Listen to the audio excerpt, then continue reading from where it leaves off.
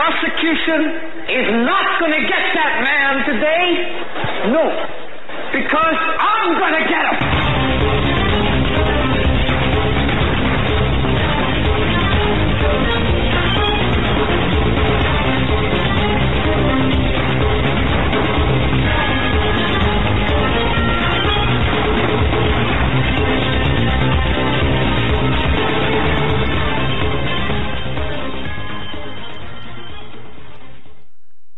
This is the Hagman and Hagman Report for today. It is Thursday, January 28th, 2016. And we're coming to you live from our radio and television studios located here in beautiful Northwest Pennsylvania, where we're heard live weeknights, Monday through Friday, 7 to 10 p.m. Eastern Time, of course, right here on the Global Star Radio Network. Folks, we're also simulcast on Blog Talk Radio. Great company. And you can watch us live via our YouTube channel. Just simply go to hagmanandhagman.com there. Bada bing, you should see us right there in full living color. Don't adjust your sets. We're blurry normally. That's all right, because we are blurred. Everything looks like noodles. Yeah, I'm just kidding. I'm Doug Hagman at the helm. Fellow investigator, fellow researcher, my son Joe Hagman together. And we're a thing like I like to call the Hagman and Hagman Report, the America's premier father-son investigative team. And you know why we dig deep into the issues of the captured mass media won't, the Illuminati-controlled mass media, and we say that, and well, you know what? It's true. It's true. It's just the way it is. Yeah. While the mainstream media is going to be digging deep into the debates tonight. Okay, so what are you going to get out of it? Seriously, what are we going to get out of this? And what do you make, by the way? And we're going to touch on the debates too tonight. But what do you make about Trump not taking part in the debate? Of course, Reagan didn't. Right. Do that back in 80. So, it's just for what it's worth. Folks, before we get into tonight's program, I want to remind everyone that portions of tonight's broadcast brought to you by, Nuts.com. Did you think I was going to say anything else? Nuts.com. What a great website. Nuts.com. Our microphone code HH. Go to Nuts.com, folks, and place your order. New customers. Oh, if you're a new customer, have we got a great deal for you? New customers, what do you get? You get 4 free samples out of 50 to choose from. Your options there. $15 value when you go to Nuts.com. Click the mic box and enter our code HH. Oh, and I should also mention portions of tonight's broadcast also brought to you by Whole Tones. WholeTonesLive.com. WholeTonesLive.com. That's WHOLT, Tones, WholeTonesLive.com. They've got some fantastic audio music to heal by, to relieve your stress by. Try it. I mean, really try it. You're going to be amazed at the results. That's WholeTonesLive.com. All right, folks. Welcome to tonight's program. Have a lot to discuss. Last night's program was, I thought it was great. We got a lot of emails about it, and good and bad, saying, well, there's a lot of things that we are doing, and of course we will get the constitutional lawyer. We've heard so much about, Ms. Hall on. We'll get her on to talk about this. We understand that there's constitutional issues here, of course, at the core, but that's not what we were really referencing. We understand that we're looking at the larger picture here. And the larger picture, of course, comes in how we're being gamed. That, plain and simple, how we are being manipulated, how public perception is being manipulated through, and this is something I'm going to talk about here momentarily, but how things are being manipulated through the media. Joe, hey. How's it going? I don't know. You tell me. You know what I'll tell you what.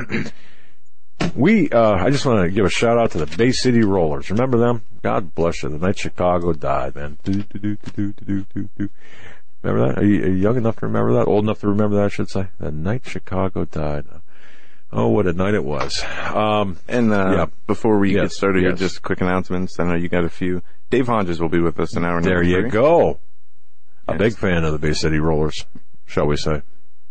Yeah, we're going to... The duck flies at midnight. The duck flies at midnight. The hen is in the nest. I repeat, the hen is in the nest. Oh, Operation Drown Out the Rat is a go. For those of you listening who have no idea what we're talking about, we don't either. It's an inside joke of sorts. We don't either. You know, it's some days you wake up and you think, you know, it just, I don't know. Some days you just wake up and think, how much crazier can life get? But anyway, and you know what, folks, it's just great that it's great to have you guys with us. It really is. Go ahead, Joe. No, I made my announcements. I know you got a few. Well, yeah. And you know, this has, in all seriousness, now I'm switching to a serious mode here, just in case you're wondering. And if you're wondering what that was all about, we're just making fun. It's just fun. You know, it's just people say things and do things, and it's just hilarious. You know, it just never ceases to amaze me what a sewage pit that the internet can be. Mm-hmm. So anyway, you know, and it is. I mean, yeah, we won't get into that any further. Yeah, all right. Well, I got to tell you something about last night and about everything taking place. This includes now, folks. I want to talk to you too. This includes the debates tonight. This includes the Oregon standoff. This includes all of the issues that we talk about, all of the important issues, and it's something that, ladies and gentlemen, we do talk about the bigger picture. We talk about a view from 35,000 feet. We talk about a view from space, and we talk about the psychological manipulation of society. And this is what we're seeing. And you know, it's very simple for people to tune into any YouTube broadcast, and anyone can sit there and read the news or, you know, say things, and it's great. That's great. I mean, we need all the information warriors that we can. We need them out there. We need that. We need people to do that. Okay. But we need to also look at the larger picture. And this is something here that we're seeing techniques for psychological manipulation of society right now being employed against all of us. Let's look at the bigger picture here. And this, by the way, this tactic is as old as humans themselves.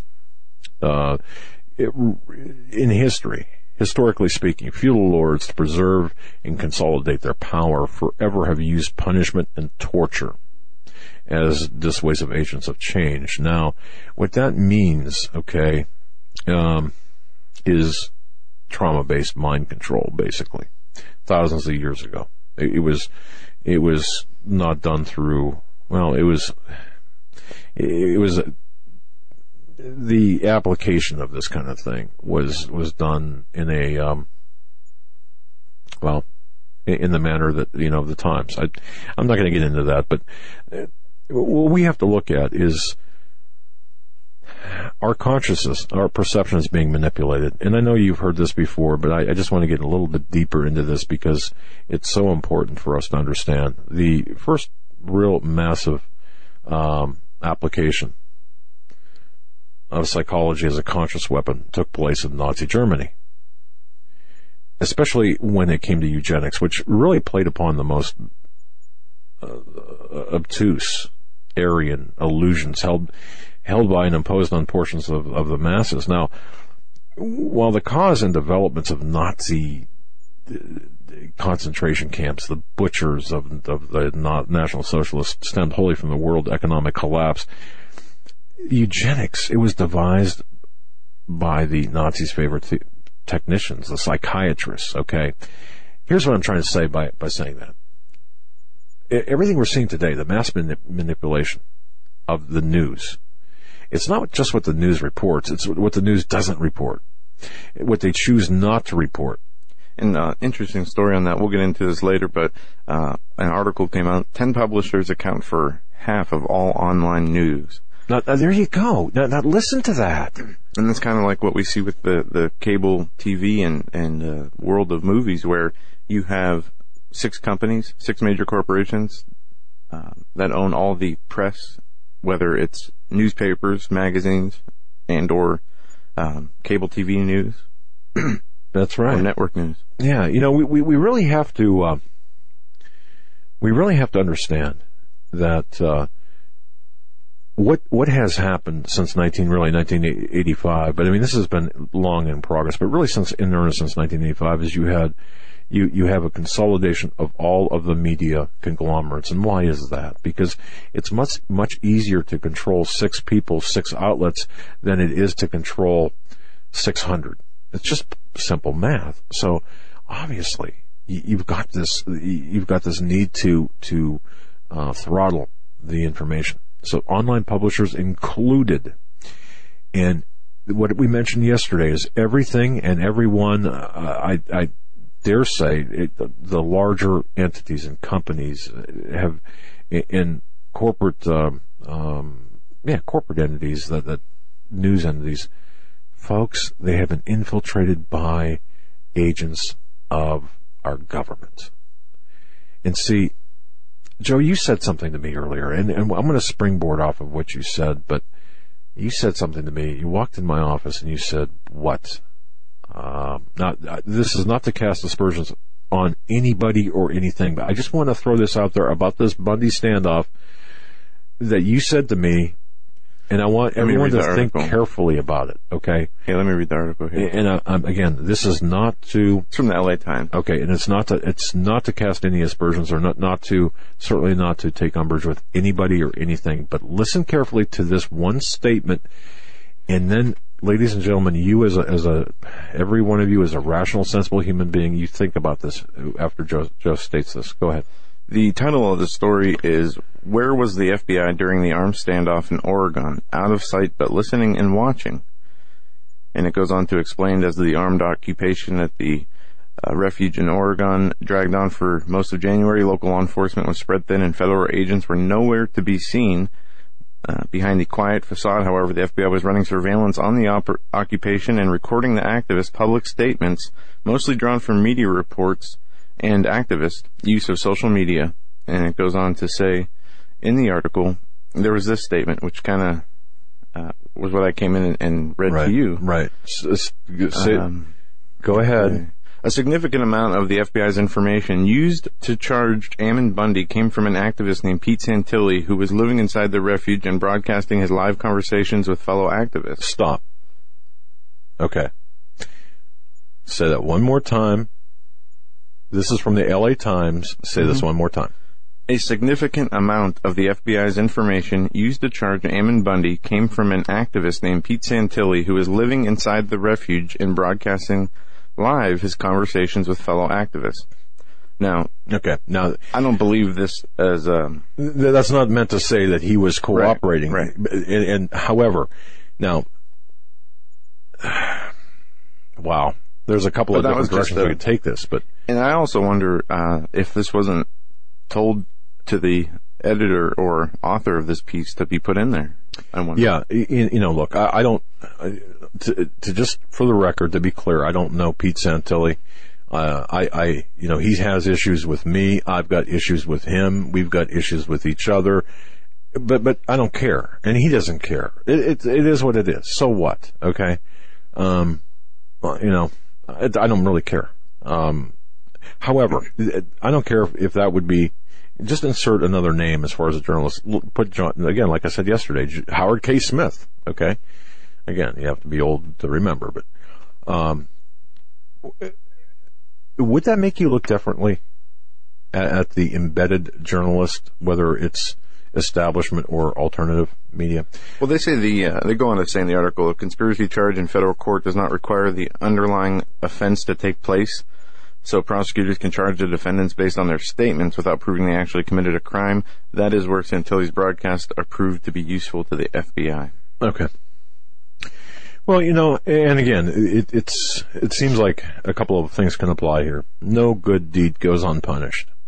Or the weapons, because we are in an information war, we are trying to get information out to the public. And I do believe Santilli did a good service with respect to updating people with what was going on. I have to give him credit.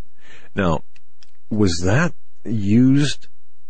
And of course that information was used. I wouldn't even pose that as a question. That information was used as the basis of evidence, shall we say, collected by the federal government against the occupiers and against the people there, against the Patriots. Was it done deliberately? I don't believe so. Was it done in good faith? Yeah, I truly believe it was. But my question is, okay, was it the time or the place? And I guess it's a moot point anyway.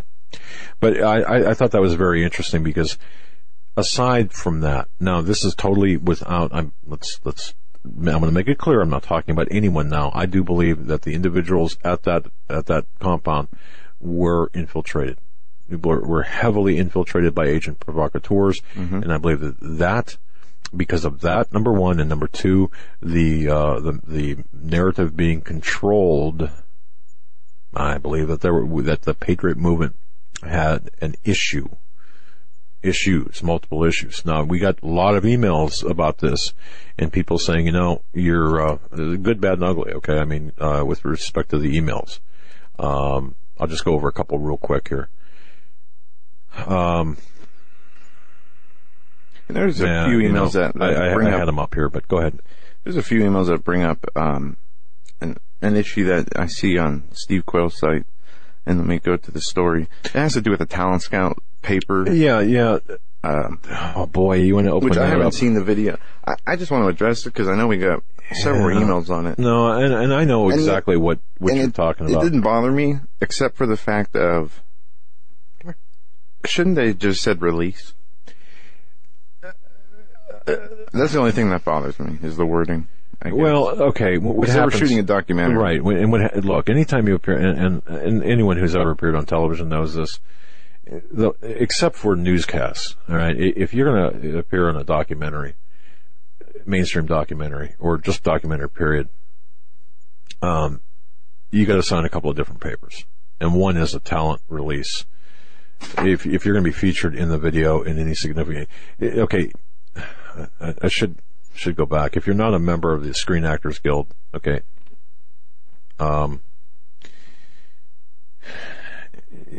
you will be, all right, because you apply, and then if you have a talking part in a movie or a documentary, and if you have a talking part in the documentary and you're a member of the Screen Actors Guild, then they have to pay you at a certain rate. If you are a member of the Screen Actors Guild and you don't have a talking part in the documentary or a movie or film, whatever, then they don't have to pay you the same rate as somebody who talks. And that could be as much as a hello, okay?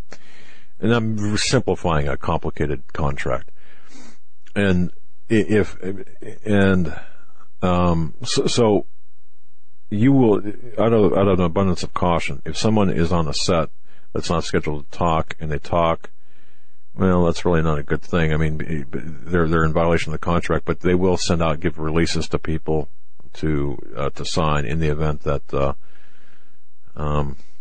so the people can't come back and say, hey, you owe me money. Okay. That's all that is. I mean, not that, but that's all the talent releases are in general. Now, I'm not applying that to this case with the headline, but I'm just saying this is how the business works. Not that I really know from firsthand, okay, because, well, I guess I do. I've had enough papers shut in front of me for different things like that, but that's kind of the long and short of it.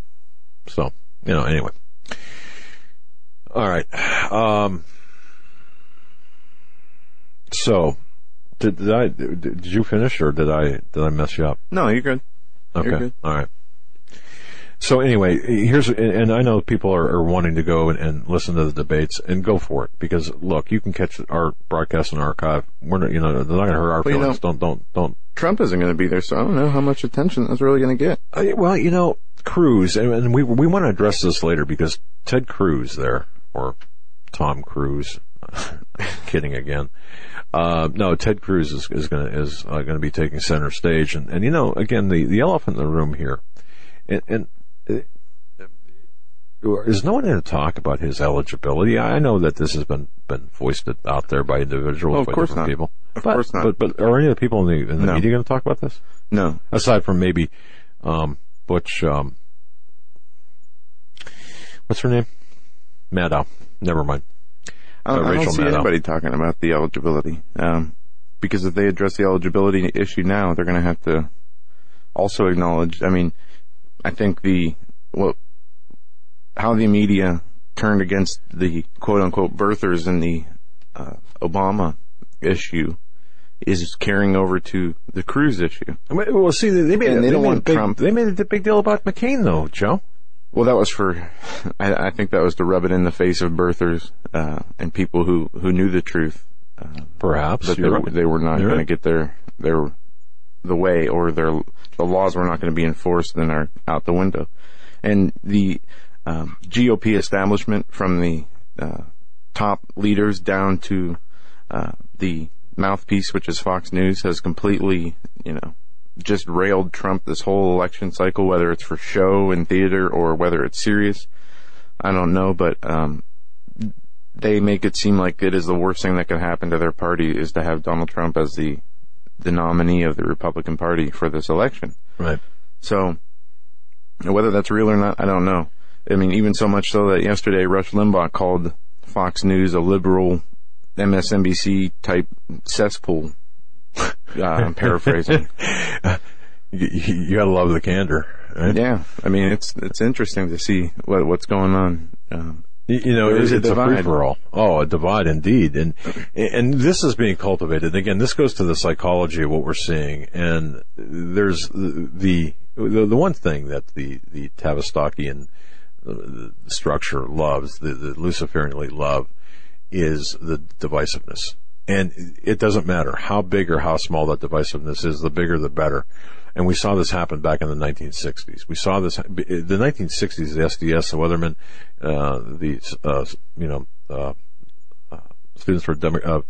Students Democratic Socialists, SDS, and the Weathermen were the flower children and the protesters in the streets. They were the, Occupy Wall Street of the 60s, basically, except with bombs and bongs and bombs, probably.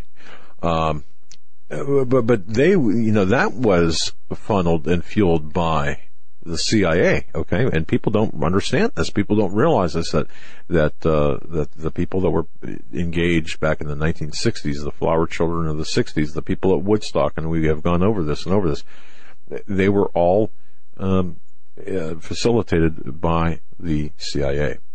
And you think, how is this even possible? Well, it is. And if you get into the study history, you can see how it all came about. And I've got a very interesting, I'm going to be writing some things here about, something very interesting caught my eye. And is it this, House Representatives bill, House Resolution 569, which is, entitled Condemning Violence, Bigotry, and Hateful Rhetoric Towards Muslims in the United States? Is that bill entitled to something, or is it just simply titled?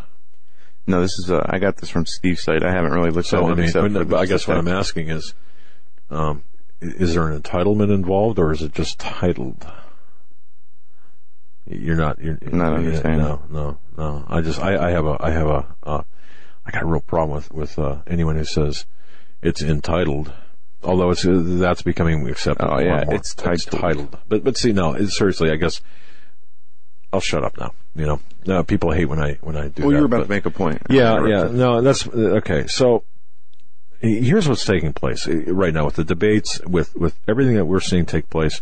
When we look up, have this bigger view, the psychiatrists, the psychiatrists have really become the tools, or have laid the foundation for this psychological manipulation that we are undergoing. Now, if you go back, you look at the Nazi movement, the Nazi occult, the Nazis from the World War II, their favorite people in the whole world, aside from the witches, and such, their favorite technicians, if you will, were the psychiatrists. And since then, the science of the mind has been converted into the craft of mind destruction. You see, legitimate therapeutic approaches have given way to behavior modifying pseudoscience in the name of aversion therapy. And what I mean by that is,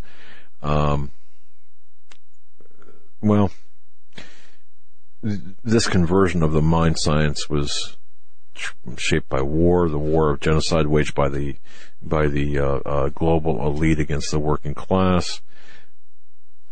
It comes back down to the Tavistock, the work of the Tavistock Institute. And go ahead and I'll let you right now go throw something at the computer, because he said Tavistock again, and he's talking about Tavistock, and what is it? His mind just, stuck in this one thing. But no, really, in order to understand, really, and I'm being very serious about this, in order to understand what's taking place here, we need to understand who is setting us up. And who is setting us up are the United States assets working for Tavistock and the European assets working for Tavistock.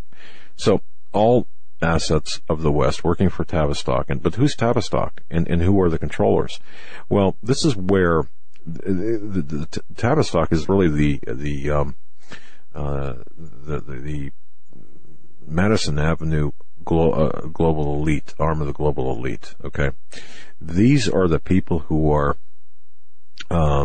Well, the essential premise of the work of Tavistock is the premise that certain kinds of democratic institutions represent far more efficient instruments for example, fascist dictatorship, because as opposed to strictly authoritarian models. And if I can jump in, authoritarian models. I'm sorry.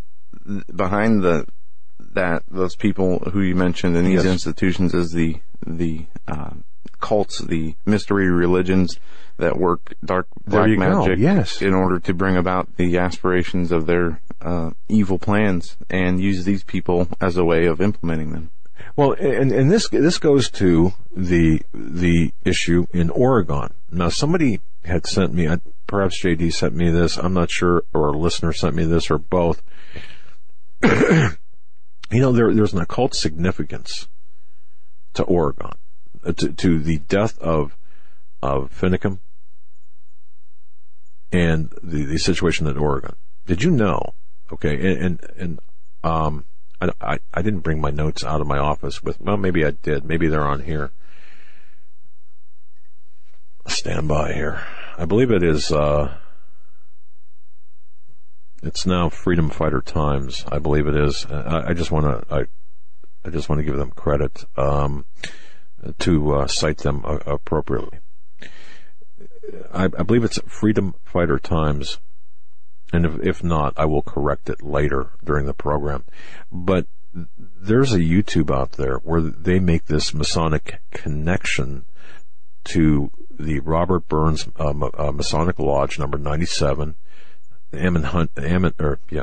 Hammond's address of 979, just the numbers there, and a few other issues, and a few other things that were really odd, that include the week. And Maria Canese, author of Prepare for Persecution, had sent me earlier, I think it was maybe last week, had sent me the satanic calendar of dates.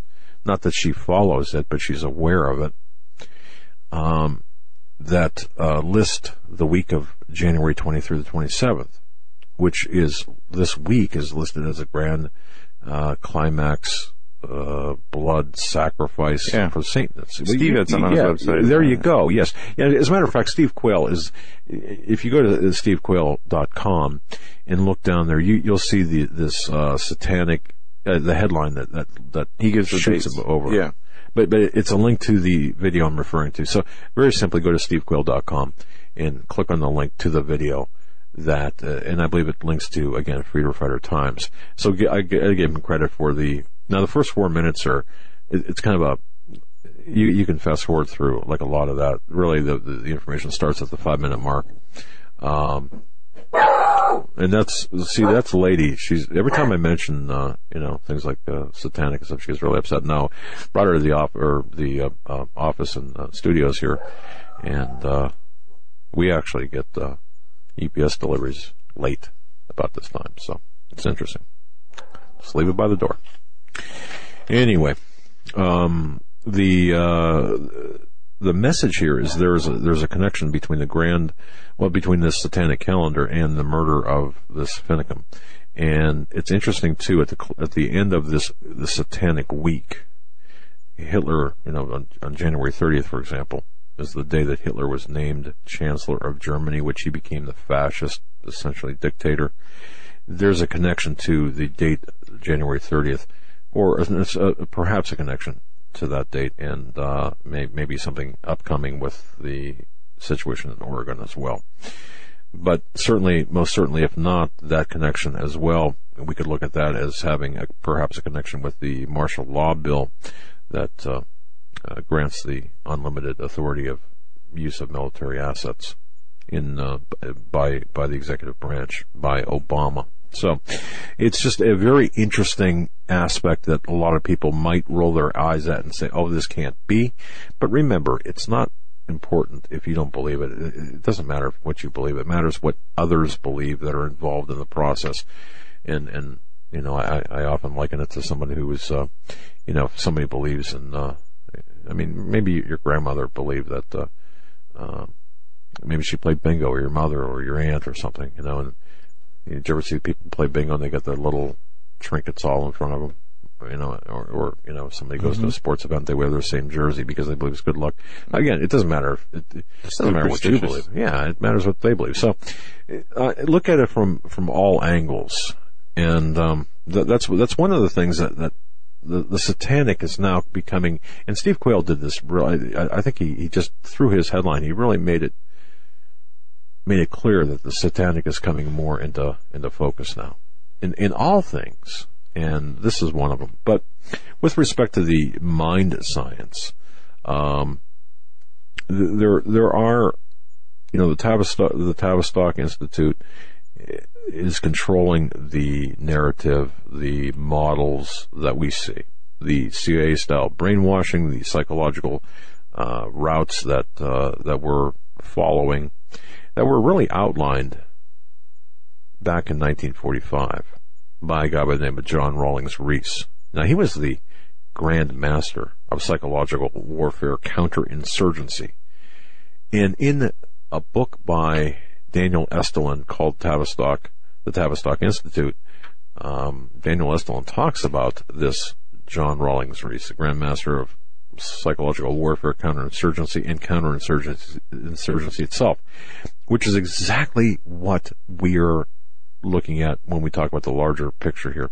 Because the shaping of psychiatry by war, Rees calls for the development of psychiatric shock troops in order to develop methods of political control based on driving the majority of the human population towards psychosis. And that's exactly what we see taking place. Okay? Isn't that the way? I mean, isn't that what we see taking place? You have to get that. I'm just kidding. And turn the ringer off. Yeah, okay. Rees told a group back in 45 of Army psychiatrists that if we propose to come out in the open and attack the social and national problems of our day, and this is back then we must have shock troops, and these cannot be provided by psychiatric or psychiatry based wholly in institutions. And now I'm quoting from a book by John Rawlings Rees himself. Okay, and this is connecting some dots here. So hold with me. I'm getting to the actual points here. But I would like you to remember the name John Rawlings Rees, R-E-E-S-E, if you want to learn a little bit about what we're going through. And I stand corrected, by the way, that what I quoted from was the Tavistock Grin, the real CIA, the Rockefeller's fascist establishment. I'm sorry. April 1974.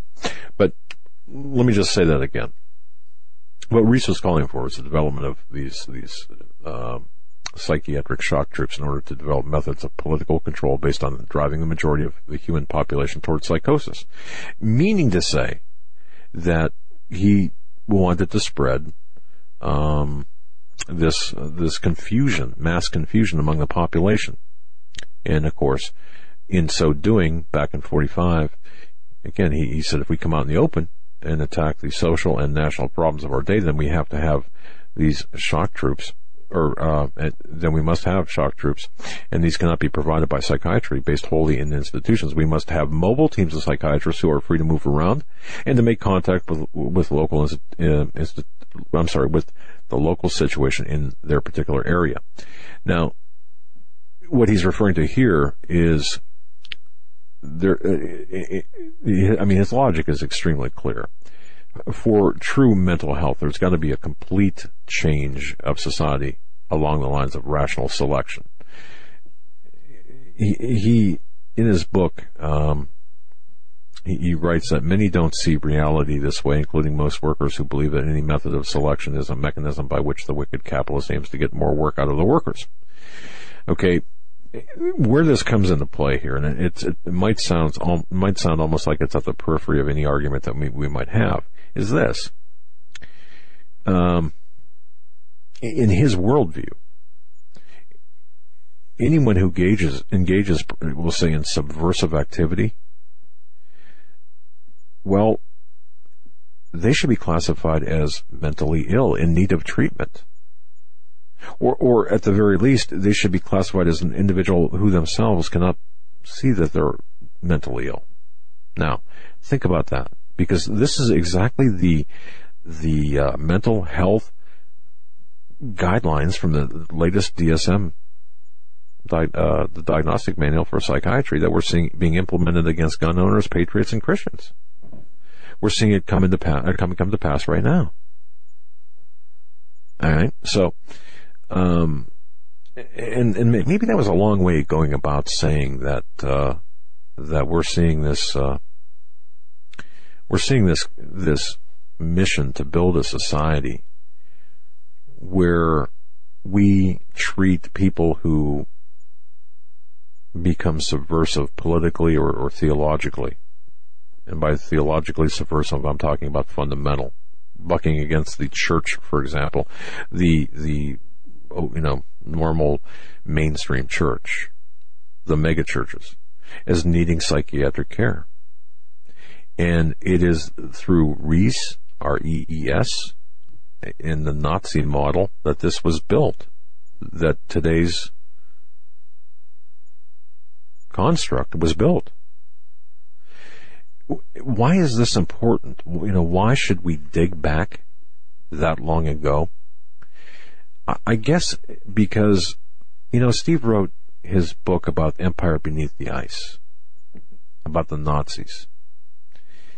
That book has a lot of great information in there about the tactics and about the information that it's just about what the Nazis did. And seriously, what they continue to do. They're still Nazis, and I mean, hey, read Devil's Chessboard about the Dulles brothers. Okay, mainstream is just about as mainstream as you can get, and you can see the Nazi connections to today. But anyway, we are dealing in psychological warfare. We are victims, folks, you and I, of psychological warfare. When we speak of psychological warfare, we're often speaking of ways to make the enemy afraid. And in order to do this, we must understand the enemy's psyche. What makes him love, what makes him hate, what makes him fight, what makes him run. They're studying us. Now, the enemy might be foreign or domestic, or an army of men, or just, an enraged mass of workers. But in order to find an effective antidote, Tavistock and company need to understand how this enemy will react under stress, meaning us. Will he fight harder? Will we fight harder? Or simply surrender? And see every situation over the last decade, 2 decades, 3 decades, well, going back to in the mid-20th century, we have been studied. Our reactions have been studied. So when this applies, when I saw this in Daniel Estlin's book about the Tavistock Institute, I thought, my goodness, you could apply this to the Bundy Ranch and the Mulheur, Oregon standoff, as well as the Bundy Ranch. They are learning from us. So what is taking place here is the people in charge, the power brokers, are using psychological warfare. They are learning what makes us afraid. They are learning what makes us love, what makes us hate, what makes us fight, what makes us run. They are learning how we respond, and they are working toward a very effective response, and in so doing, managing the public relations aspect of the situation, and how well. And if you look, if you just go back to the BLM standoff in Nevada last year, and look at the Malheur, Oregon standoff this year, you see a difference. You see a difference in the perception. Do you think? I believe that they have learned, because to me, the government and the BLM had a real black eye from that. They suffered kind of a defeat. Joe, and tell me if I'm wrong.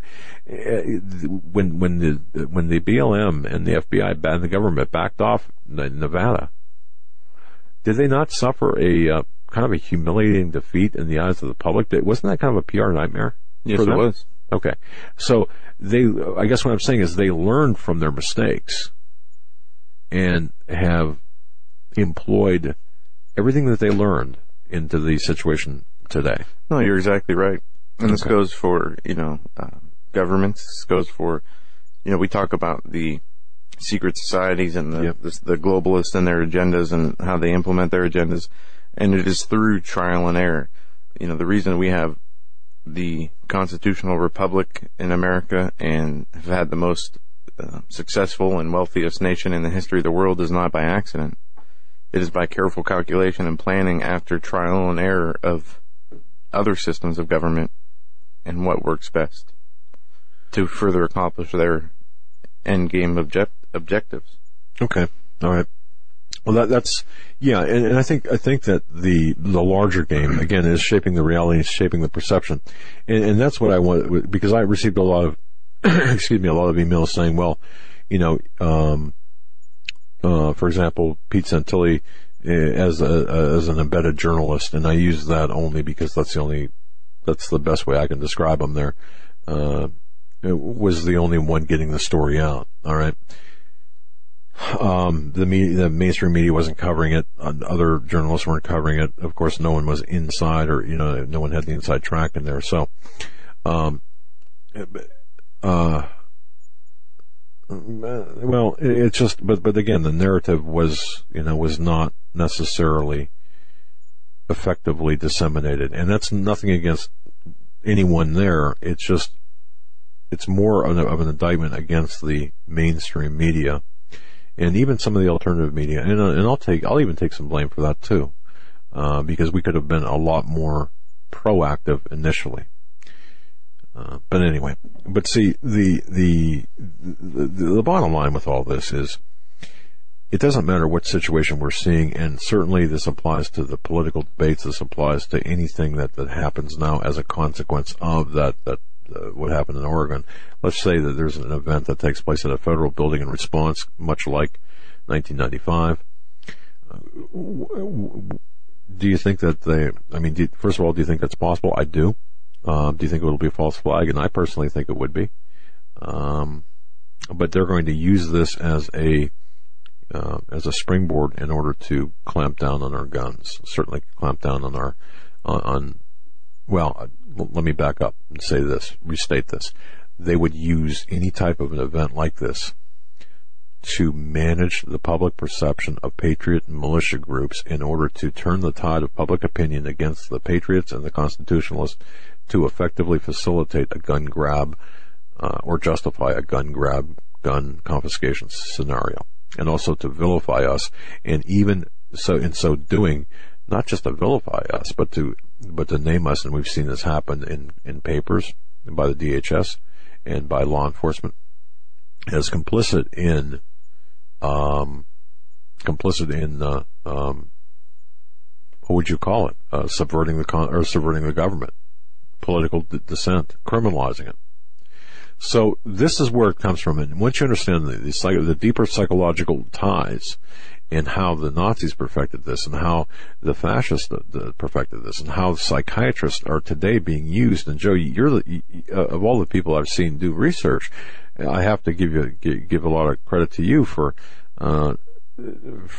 your research into the psychiatric aspect of this, of healthcare, where now the psychiatrists and doctors are asking certain questions, and we are being put into databases based on our responses to certain questions. It doesn't even have to be psychiatrists anymore. It could be your regular PCP, your personal care physician.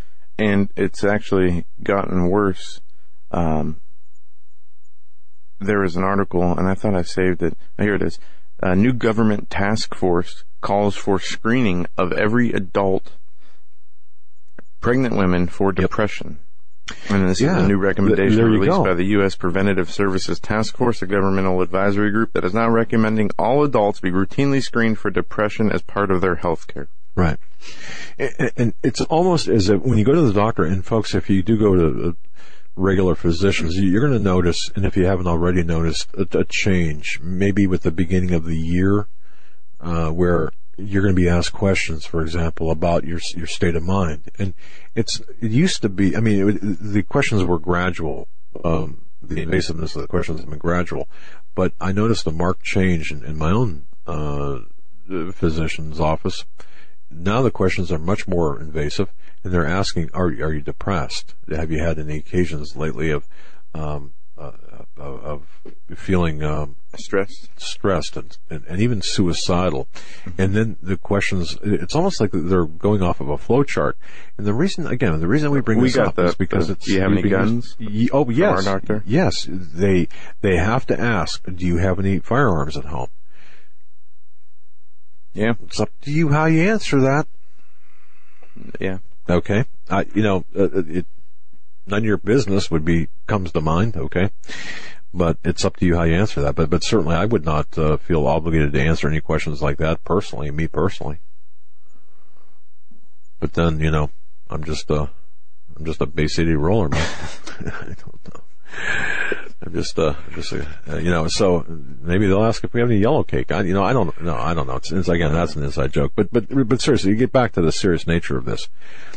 We're seeing the public perception molded by television, by radio, by television, and by the mainstream, or by mainstream television, by television and through films and movies, but also by the big names in the talk show industry.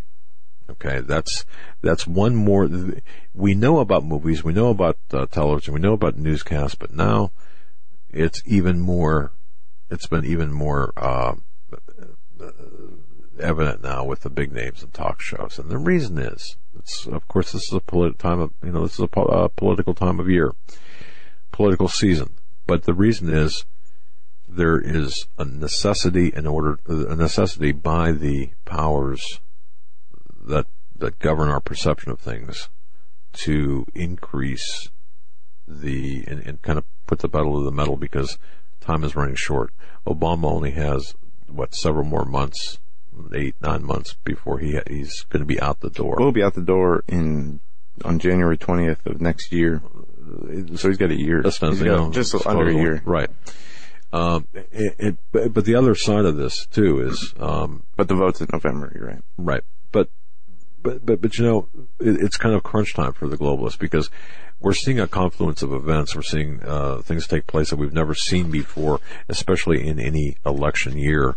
The bigger picture here, you've got the economy. When we look at the economy, we've seen we've seen just trillions of dollars of liquidation of wealth, really since June of last year, of stock market wealth, of 401k wealth and such. We've seen extreme manipulation in the stock market, in the bond market. We've seen never before rates of debt, unsustainable debt. Yeah, and latest figures say that could reach 30 trillion by 2020. Right, exactly. And that's just... Yeah. The mainstream news purposely limits your understanding of the world by what it chooses to report or ignore. You've got to really understand that. You've got to really embrace that. And they're ignoring this confluence of events. The Islamic invasion is another issue that is not being talked about.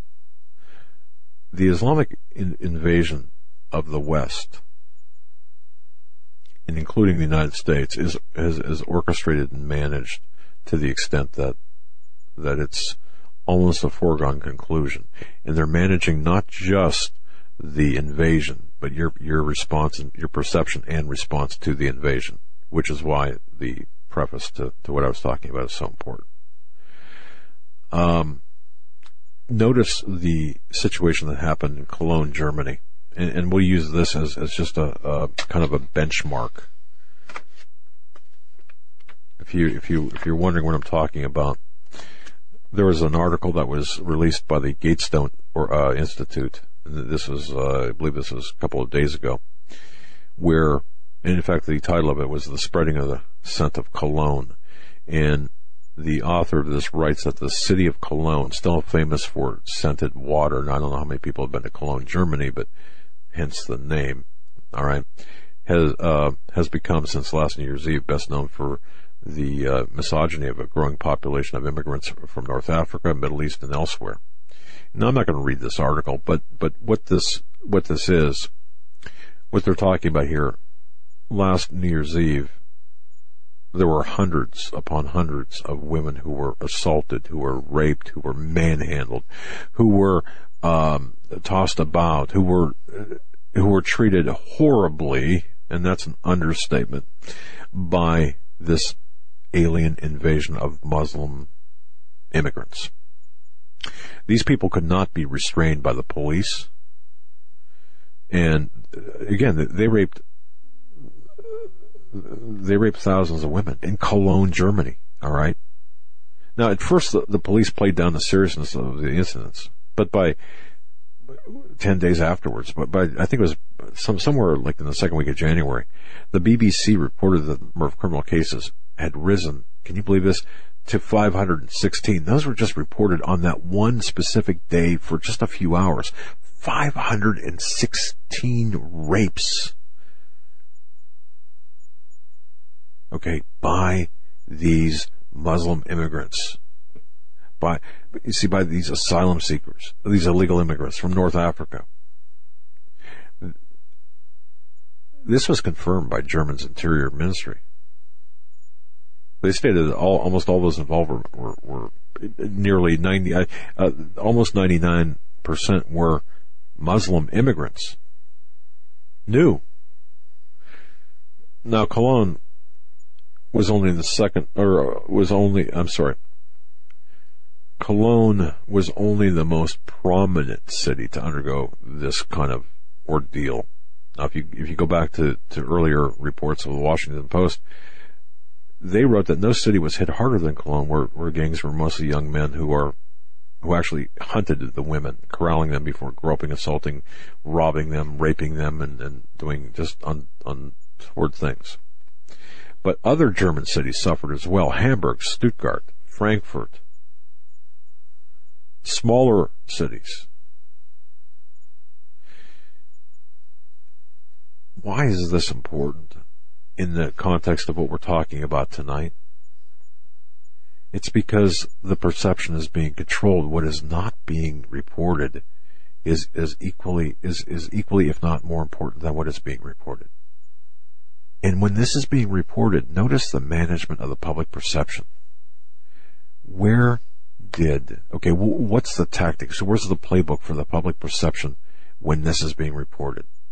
It is the playbook of the Tavistock Institute, and the people who control our media, the 6 corporations who control our media. 10 corporations who control more than half the content online media. And a few of those, I didn't read through the article yet, but a few of those were the same ones that control the media on TV, press, and cable. And the very same people who are downplaying the rapes, the assaults, erasing videotapes, calling the rapist victims and such. It's disgusting. They are the very same people who are not only involved in, but folks, please understand me clearly, managing the people that you are being told as Christian conservatives to listen to. They're managing them. Mm-hmm. We'll be right back.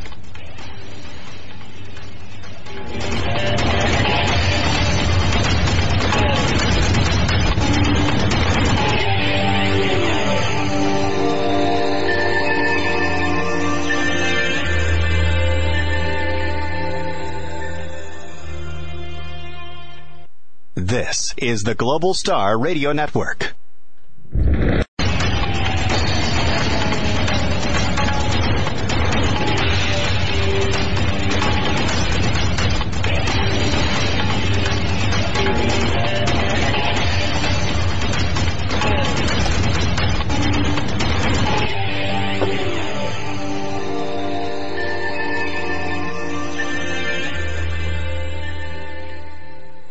And welcome back, ladies and gentlemen, hour number 2 of this Thursday, January 28th edition of the Hagman and Hagman Report. We are going through news, current events, and important topics this hour and last hour. Next hour, we will have Dave Hodges with us from the Common Sense Show. Right. And folks, don't forget, if you want to break free to watch Donald Trump at the Veterans Rally, I know the InfoWars is live streaming it, I believe, or not live streaming it, but simulcasting it, or whatever it's called. That's what they're doing. Folks, before we move on, just want to talk to you about just this fantastic website. And folks, you know all about the website, don't you? You know all about it. It's nuts.com. Well, I'll tell you, if you get hungry like us during the day, we rarely have time to leave the studios, the offices for lunch. Have you been at the store lately? Have you looked at the selection of their nuts lately? They really have no selection. Yeah, they're super expensive. Yeah. It's like $30 for a bag of pistachios at the grocery store. That's right. And when my sister-in-law was here over Christmas, she had, we had purchased in advance of that a bunch of items from nuts.com, but she had actually brought some nuts from where she lives in Wisconsin, and I mean they were supposedly fresh from the grocery store, and why she did that, she likes them. Anyway, boy, you could tell the difference between the quality, because really at the grocery store, no selection. Really, not much of one. They're sitting in cans or bags or jars on the shelves for months. Who knows? So let's be honest. You're not going to find the quality of, dry or sprouted almonds and dried goji berries or delicious black walnuts at your local grocery store. We found this website that we've just got to tell you about. It's nuts.com. You'll remember that name, nuts.com. They have the best tasting snacks and nuts and cashews and everything on the planet. It's a simple, convenient way to have nutritious, delicious, healthy nuts delivered right to your door.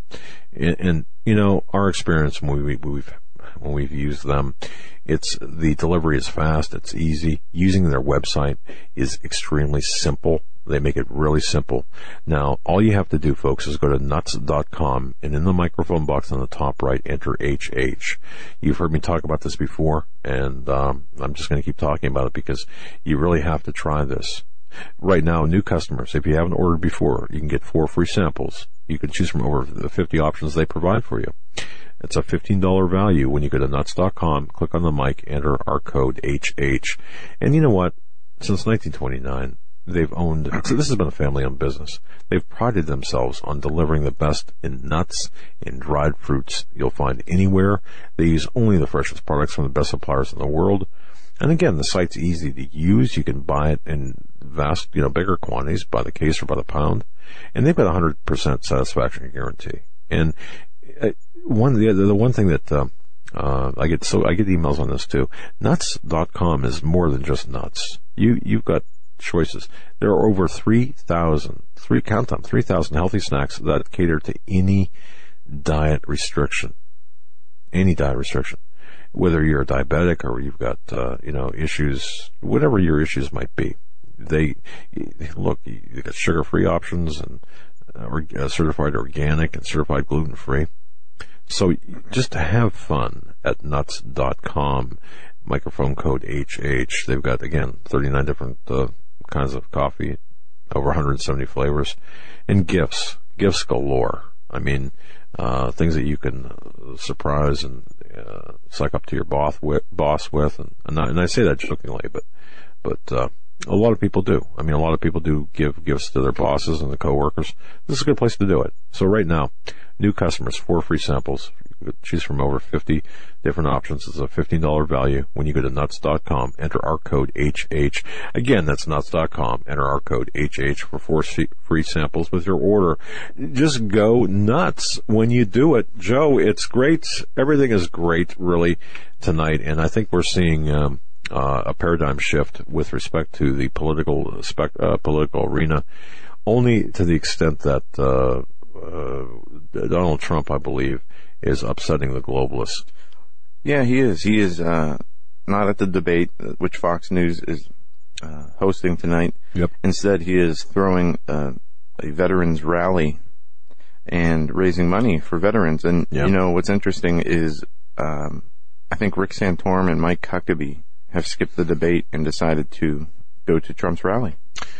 You know, I like Mike Huckabee, and I think if I was asked, well, who would you pick, you know, regardless of possibility or whatever, I think Huckabee is perhaps one of the most, has the most integrity and character of all. You know, he's come out in opposition against infanticide.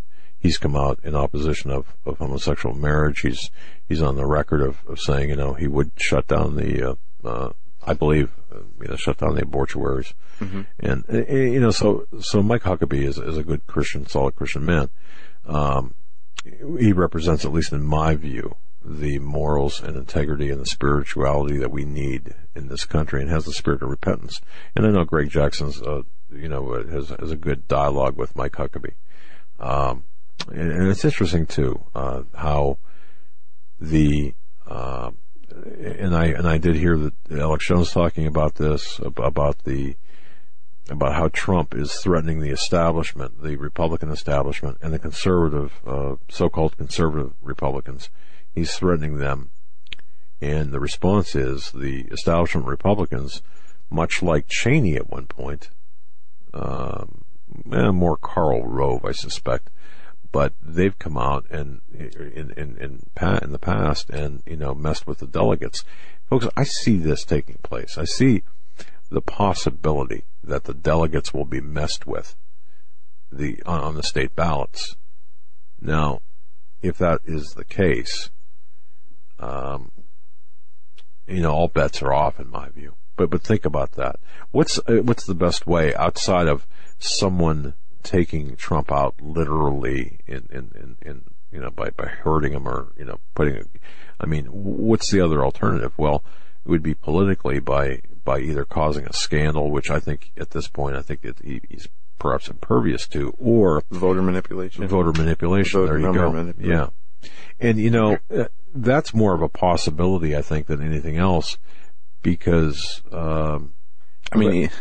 it'd be something to see. I mean, the numbers that Trump's polling at, especially when up against Clinton, you know, just it's such a huge gap between the two, Clinton at the very bottom, Trump at the top, that I don't know that they could get away with that this time around.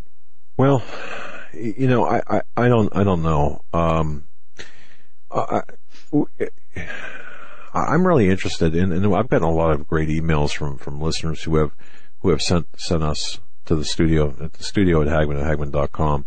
Real simple email address if you want to send us your thoughts. It's studio@Hagmann.com. But I've read a lot of thoughtful analyses about what is taking place in the political arena, and what I find very interesting in all of this is this seemingly obvious vacuum that no one is addressing on the Democratic side. Now, if we understand in this discussion, we understand that presidents today are selected before they're ostensibly elected. We understand, of course, that everything is manipulated, and what we're watching on television via the debates, that is really theatrics. So, yet there still remains a semblance of control by the person in the Oval Office. We see this through the executive orders and executive actions by Obama. We see this by even by the congressional workings. I do believe that we're watching, however, things that I can't explain, and I'll ask you folks out there if you feel this way too. Isn't it interesting how we're seeing this consolidation of power at the executive level, where Congress is ceding their power to the executive branch? thinking? I mean, what are they thinking? If you've got a Republican or a allegedly Republican Congress who is ceding power right now to the executive branch, are they thinking to the next person in the Oval Office, or perhaps do they know something individually or collectively that we don't know? And what about this absence of any real viable candidate at this point on the Democratic side? Again, knowing that everything is kind of managed behind the scenes.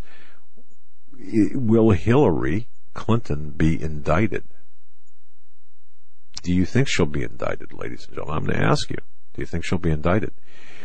You know, they're talking about potentially not only indicting on the charges of that close to what Petraeus got, but there is a matter, Hillary's email scandal, now potentially a matter of high treason and sedition. And you start throwing word treason and sedition around it, you're talking some serious stuff. There was also an article about the FBI, head of the FBI, possibly resigning if Hillary not indicted. I got an email, and I didn't tell you this before the show, but I got an email from someone who is within the well, I'll just tell you right now, he's an FBI agent, all right? And he's with he's inside the Beltway. And he sent me an email saying that, and of course it was from his personal email account, but as if that matters, right? Okay. And I've known him for a while, but he said there's this real bad, and I will use his word, some real bad juju going on here. Okay. Inside the FBI, where there's this split between the old guard. I don't want to say that, the J. Edgar Hoover style. Well, yeah, J. Edgar Hoover style FBI agents, the people who've been there a while and who respect the Constitution, or at least have some level of respect for the Constitution, versus the people that have come in over the last decade. And he said, really, and there's 100 agents, roughly 100 agents, who are involved in the investigation of Hillary Clinton in the various scandals, from the foundation to the emails. And he said there's some real bad blood right now between the old guard and the new agents. So, folks, and you're right.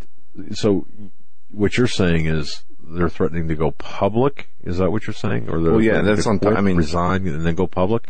Yeah, the first article we saw, the first FBI, they said that they would go public with the information and spill the beans themselves if the indictment didn't come. Then a secondary article later this week, I believe it was yesterday, said, and this is from a magazine, that the head of the FBI would retire if Clinton was not indicted. And now this latest article from the American Thinker, again, the headline is Hillary's email scandal now potentially a matter of high treason. And what they say in here is that the FBI investigation works towards its logical conclusion. Catherine Heritage of Fox News reports the FBI is going directly to the intelligence agencies that generated the assessments to determine the original classification level.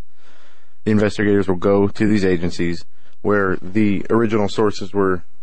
By the way, Catherine Heritage does have her contacts. Catherine Heritage has good contacts in all of the intelligence agencies. I'm sorry, go on.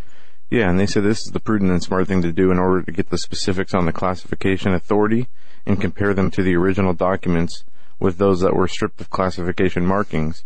But they go on to say there's something more sinister and deeper here. Colonel Mike Ford reported to AT readers that and scooped the rest of the media, explaining how U.S. classified computer systems work and how material stored on systems cannot electronically spill or jump between systems. In other words, it takes a conscious act to print, copy, scan, or doctor classified documents and put them on an unclassified system. That's not something a computer does. That's something the humans do with the computer. Right. You've got to actually. Yes, you're correct. You have to physically do that. So the investigators are going to the source of these documents, which is they're just scratching the surface on, which could end up becoming a major scandal encompassing the agencies themselves, just because the State Department has the Joint Worldwide Intelligence Communications System, and connectivity to the intelligence community doesn't mean that Hillary, Cheryl Mills, Huma Abedin, or even most people at the State Department would have access to SAP, Special Access Program material. Yeah. But it goes on to say that Fox News confirmed that at least one email had an HCS marking, which means highly classified, sensitive, of human intelligence information. Yep. So now it's come out that she and Hillary, plays dumb, plays the idiot card every time she's asked about it. She'd be the Joker in the deck of cards. Right. And I saw the other day when and they had the Democratic debate, how she said that she acknowledged her mistake, but it wasn't the mistake of having her own server. It was the mistake of getting caught, basically. Right. Well, yeah. Yeah. But this, I would like to see an indictment on any charge. Treason, sure. If it's found out that she was actively sharing classified information with members of other governments, then yeah, that's the charge that she will deserve. Well, but, she did break the law regardless. She needs to be held accountable, yeah, regardless if she's a presidential candidate or not. And you see the other day she said she would appoint Obama to the Supreme Court. Well, yeah. That's kind of off topic. Yeah, no, I did. And I think Obama has, if we see an election, folks, I do believe Obama has greater plans. I don't think we're going to see him, right off into the sunset with his millions that he made off the backs of the American taxpayer. I believe that he will be, I think he will be, either going to the United Nations or taking a much greater role in the world politics. He will be the president of the world. In The Economist, I couldn't tell you where it was, but in reading this the last few days, I saw where it talked about we might see the first woman UN Secretary General. It was 3 things that they were talking about, and that was one of them. There were 3 predictions, and that was one of them. That's very interesting in against the backdrop of what we're seeing here happen politically at home. Now, it would be obviously a little bit presumptuous of us to believe that woman we would limit to an American. I don't believe that to be the case. No. Who knows? But with respect to the other issue about speaking about politics, and again, these are lies at different levels. I thought it was very interesting and very telling that Chelsea Clinton came out and said, I like Jeb Bush. He's my favorite GOP candidate. And don't forget, George W. Bush had described Bill Clinton as his brother from another mother, and that might not be too far off. Okay, when you look at the Rothschild, I want to say Rothschild connection here, the lineage, that might not be too far off. Okay, but again, we're looking interestingly at this massaging of the news and of the headlines and the perception of, with the perception that we believe, all systems normal when it comes to this election. And I think all systems are not normal. No, they're not. And this goes back to as well. What bothers me more, folks, is what's not getting enough play here is Senate Resolution 29, the Declaration of International Martial Law. And Ron Paul had come out recently and discussed his warnings. Again, I go back to Alex Jones on this.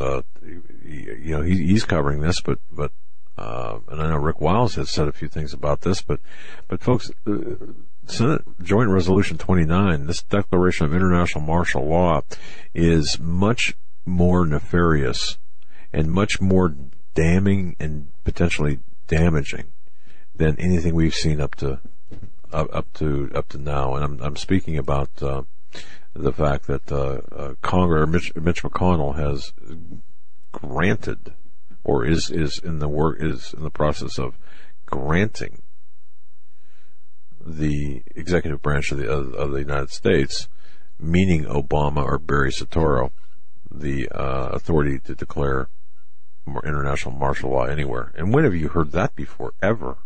You haven't. This is not business as usual. This is far from business as usual. This resolution is a total rewrite. Let's be clear about this, of the Constitution, of the War Powers Clause of the Constitution. We have to be perfectly honest and very, very sound the alarm bells on this one. It's a declaration of international martial law, and this is a fast track. What we're looking at is a fast track authorization for the use of military force. This is a bill, again, proposed by Republican Majority Leader Mitch McConnell. And the resolution would permanently hand over war-making authority to the office of the president, period, to the executive branch, period. And this is unprecedented. And it's totally unconstitutional. This is the absolute wrong way to authorize any war against anybody. But what is most troublesome is the fact that this could very well come to America. And isn't it funny that anyone who talks about this is a conspiracy theorist, yet nonetheless, it's happening right before our very eyes. So, and we know that Congress cannot write or enforce any law that contradicts the Constitution. Only a constitutional amendment can change that. But look, who's going to challenge them on this? If no one is challenges to Obama's eligibility, never made. Cruz, not addressed. We're lawless. Absolutely. So, we are absolutely lawless. One more thing, and then we can move on. There is something that I happened upon earlier today, and I was looking through this, and I don't know how many people have heard of the ESF, the Exchange Stabilization Fund. How many people out there, by a show of hands, I'm just kidding, how many people out there have heard of the Exchange Stabilization Fund? Exchange Stabilization Fund. Don't think I have. Okay, the ESF was created back in 1934 by an act of Congress. All right. The reason that this caught my attention is that we are seeing right now, I think Rob Kirby, we talked about this global margin call, and economist Rob Kirby and others have been talking about this Exchange Stabilization Fund. Who's purchasing, for example, our debt, the off-balance sheet, off-books debt? How is this Ponzi system being propped up? Well, it's by something called the Exchange Stabilization Fund. Folks, if you've never heard of this, do some research on this. I intend to be writing about it to the best of my understanding and ability based on my research and investigation of this, and I think I've got enough information to cull together the important points on this. But folks, I'm going to tell you something. This is the shadow government. This is the source of black ops funding. This is really the half a dozen or so people in power that have all the money, have all the power and the wealth. That's the Exchange Stabilization Fund, or ESF. Please take a look at it. Yeah. All right. We have Dave Hodges coming up in hour number 3, just a half hour away. He's going to be checking in with us and talking about his things, or what he's learned. But we're going to cover some news. Yes, let's do that. Until the end of this hour. I saw this article today and read it. Public school system sued for pushing Islamic propaganda. Former Marine fought daughter's high school for promoting Islam. Yep. This is in Maryland. Yep. A public school is being sued for promoting Islam over other religions. And the lawsuit was filed in federal court Wednesday on behalf of a former Marine and his wife who fought back at their daughter's high school for forcing students to complete assignments that endorsed Islam. Yep. And it goes on to say that the public school violated the students' constitutional rights, and it gives a little history on the family here. But their daughter and her fellow students were instructed to write out the Islamic Creed. Yep. Which says there is no God but Allah, and Muhammad is the messenger of Allah. When recited by non-Muslims, the creed amounts to conversion to Islam. Students are also required to memorize and recite the 5 pillars of Islam, which are subject to disparaging teachings about Christianity. Now, this is a constant thing that has been happening in our society for the last couple of years, especially with the influx of illegal immigrants to America and those Syrian refugees that we had seen so much of an increase from the Middle East, not even just Syrian refugees, but refugees from the Middle East from the Arab Spring. And we see the huge hatred and push against Christianity and the Bible in schools, in the military, in any public setting. It's gotten so bad that I can't remember the name of that organization, Mr. Weinstein, Harry Weinstein, is the head of this organization that has been on a rampage, removing and suing every and anybody who has, even hotels who have the Bible in their rooms as a hallmark that's been normal for, since I can remember.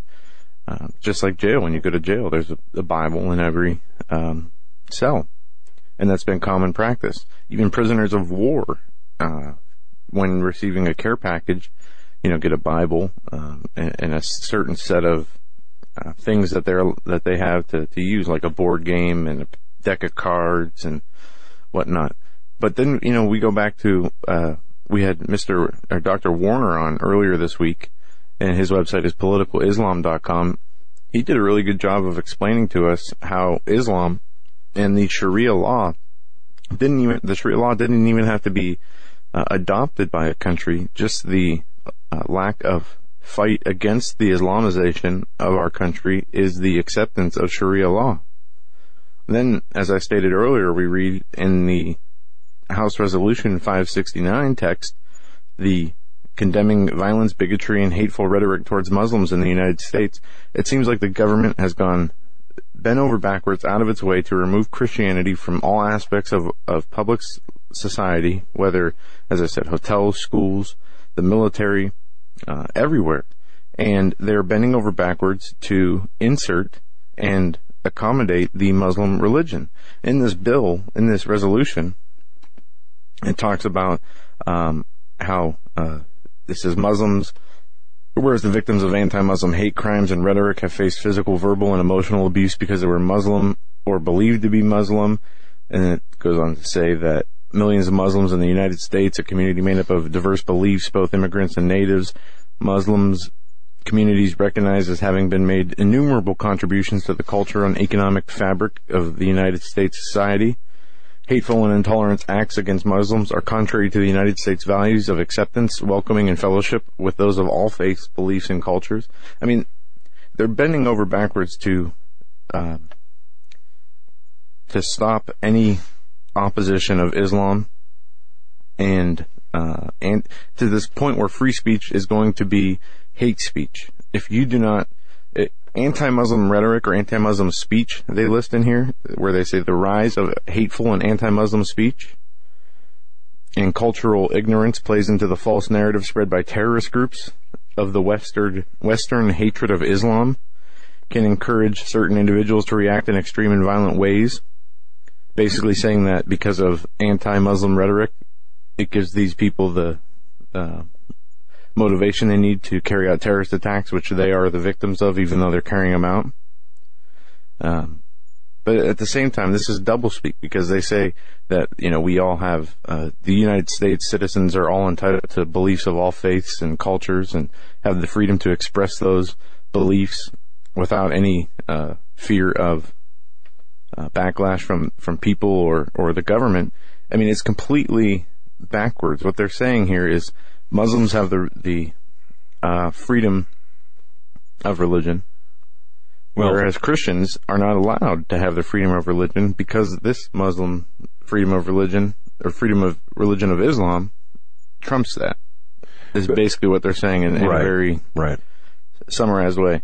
And as I mentioned, I know you're grabbing your notes, Dr. Bill Warner explained on Monday, his website, politicalislam.com, how that we don't have to accept Sharia law and implement it as law. The indifference or accommodation to Islam in America here is the acceptance of Sharia law. And that's the goal of this alien invasion, all right? It's the primary goal of the alien invaders, whether it's into Europe or into the United States, is the establishment of an Islamic State. And listen to this. I found this in an article about Paul Ryan funds visas for 300,000 Muslim immigrants. Well, down at the very bottom of this article, there is Tucker Carlson, who was asked. Tucker Carlson recently explained the Republican Party leaders and donors not only disagree with Republican primary voters, such as evangelical Christians, but they hate them. Carlson said they really hate them. They think they're disgusting. The leadership of the Republican Party finds Christians disgusting. In D.C., it's like they're considered gross. You would never have dinner with somebody like that. And that's the fundamental weakness of the Republican Party. The donor class of the Democratic Party, like George Soros and Tom Steyer, and all the rest of them, they basically agree with the values of the Democratic primary voters. The donors of the Republican Party not only disagree with Republican primary voters, but they hate them. Interesting. And this is in relation to evangelical Christians. Interesting. Well, we all we have to do, folks, is go to the Quran, go to the and as Bill Warner stated, as you so aptly stated, that it's right there in front of us. We have to understand that this alien invasion of Muslims is not one for political refuge or asylum, or it's not one for betterment of themselves. This is intended, it's orchestrated, it is for the intent here. The goal is, without any doubt whatsoever, of this Muslim infiltration. The primary goal of this Islamic immigration is the establishment of an Islamic State within the United States or within Europe, and this is achieved through what is known as dawah, which means a call. And in Islamic terms, it's a call to Islam. All right, it's a missionary call to embrace Islam. Now, it's not like a personal call would be, though initially it just might look like that. Okay. This is something a little bit different. It's a religious, and it's both religious and political, as there is no separation between the secular and the sacred in this case, and between the state and religion and Islam. There's absolutely no separation. We need to understand that. Bill Warner talked about that. The spreading of Islam is not simply a missionary activity like that of a Christian church would. No. It is the establishment of a community that rises up as the soldiers of Allah to establish an Islamic State, either by force or through fear or whatever, by conquest, by subjugation. This is what we're seeing today. And as we know, Islam is not compatible with the constitutional republic. Islam is not compatible with the Constitution. Islam is not compatible with our way of life. They have no desire to assimilate, but to take over and to create an Islamic State here in America. And now this, I think we can all agree, any reasonable person can agree on that, right? But what other people miss is what I like to call, and again, the bigger picture, knowing the precepts of the Quran and the Hadith and knowing this, we see the globalists right now using this as a weapon against against capitalism, against the Judeo-Christian religion, because don't forget, the ultimate goal here is not the conquest of the United States and having the United States subjugated to Islam. That might be the Muslims' goal, but the bigger goal of the globalists is, once Islam, the Muslims are brought into this country, and the battle is engaged, and to some extent the conquest is made, at that point, the Judeo-Christian fabric of this country has been torn and shredded and rendered just almost worthless, to the extent that the remnants are nothing but remnants out there, and we're powerful nonetheless, but you can see where it's shredded our culture and our religion. But see, the idea here, the bigger idea, and this is an exhibit, which you just referenced as an exhibit of what's taking place. The bigger goal here is to outlaw Islam, Christianity, and Judaism, and to dilute them in order to make one singular religion. It's a state religion that has as their god Lucifer, and of course a counterfeit Christ, which would be the Antichrist. That's their goal. So Islam is being used as the tool, as a means to an end, but a very effective means of it to an end. Go ahead. And it's very likely, or very possible, and I know a lot of people are going to have a problem with this, that it will reach a pinnacle, this country of Islamic type belief system banning the Bible and Christianity altogether. Well, and this is, I know that's hard to picture for people, but that's where I see this going. I mean, in a breakneck pace. Well, it's interesting to me that they might not have to ban the Bible.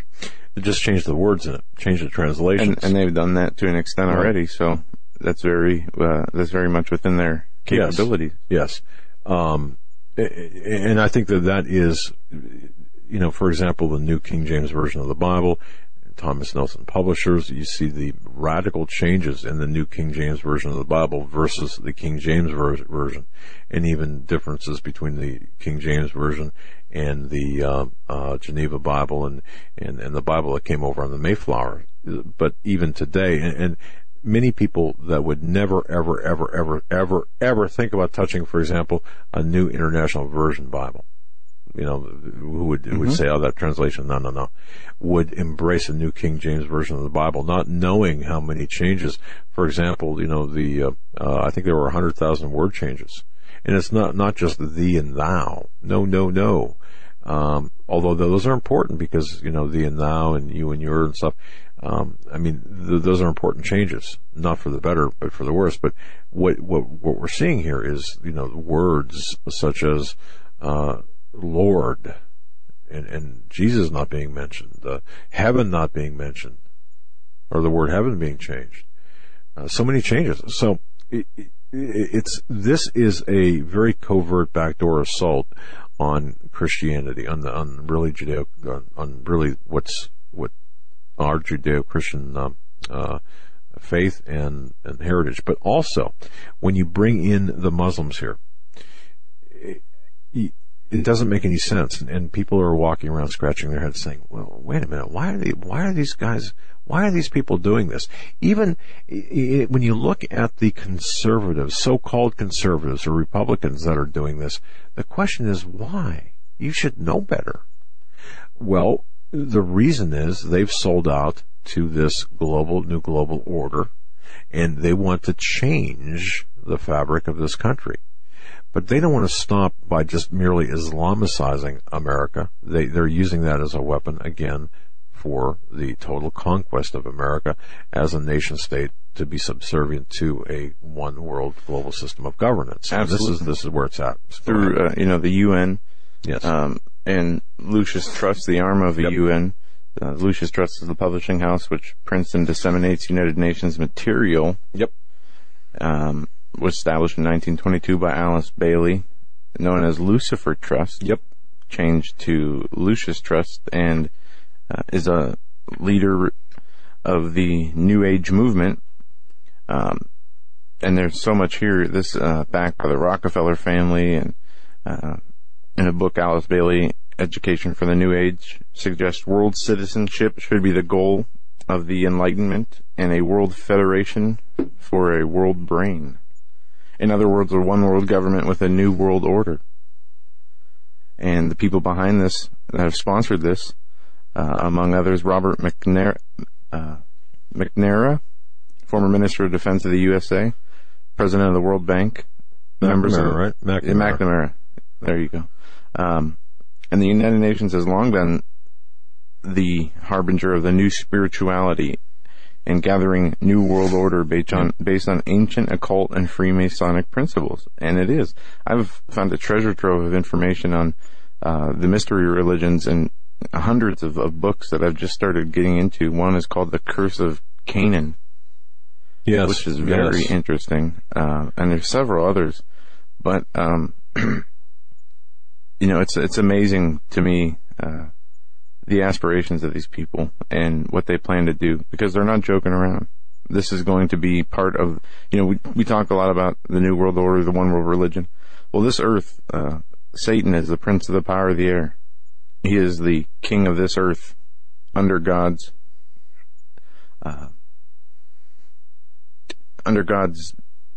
boundaries and limitations that he has set up. But because man fell in the garden, yes, the control was given to Satan. And after Jesus was crucified, he took back the power of death over Satan. But Satan still has the power over this world, which is why the Lord needs to come and as in Daniel, when the Nebuchadnezzar's dream, when the image of the statue of all the kingdoms of the world down to the head of gold from Babylon down to the 10 toes at the end times, the stone which comes in and smashes the image is that of Jesus. So they are setting up a one world government under a false peace, a false security, and this is to cooperate the world for preparation for the reappearance of the Christ. And that's the goal or aim of the group Lucis Trust and the United Nations.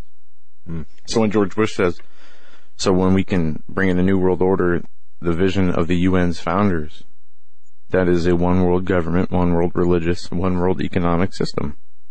Yeah, exactly.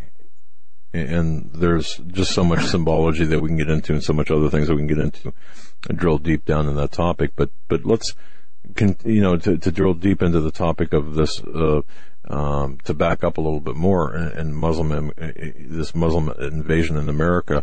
You had talked about the one article you referenced, of course.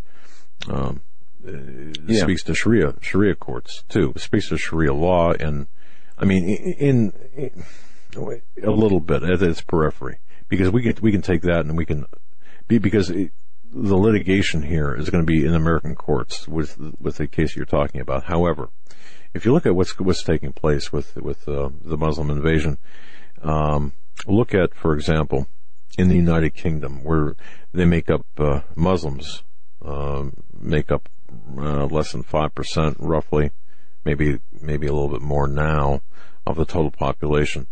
I think back in 2011, well, I'm not sure, just a couple of few short years ago, where Muslims in the United Kingdom make up, we'll say, 5% of the population, there were 87 Sharia courts that were in operation side by side with the English common law courts. Now, the reason this is important is because whatever you see taking place in Europe, and especially the UK, you can see coming into this country. By the way, typically the Sharia courts are based in mosques across the country. Right now in the UK, they're basically courts that will settle financial affairs or domestic affairs, but they are giving rise to, they're now starting to affect the way the domestic courts, the legal courts are operating, the common law courts are operating. And, we have a system here in the United States where you can go off the books, shall we say. United States citizens, we can arbitrarily, or voluntarily, I should say, opt to utilize like arbitrary bodies to resolve disputes. Okay.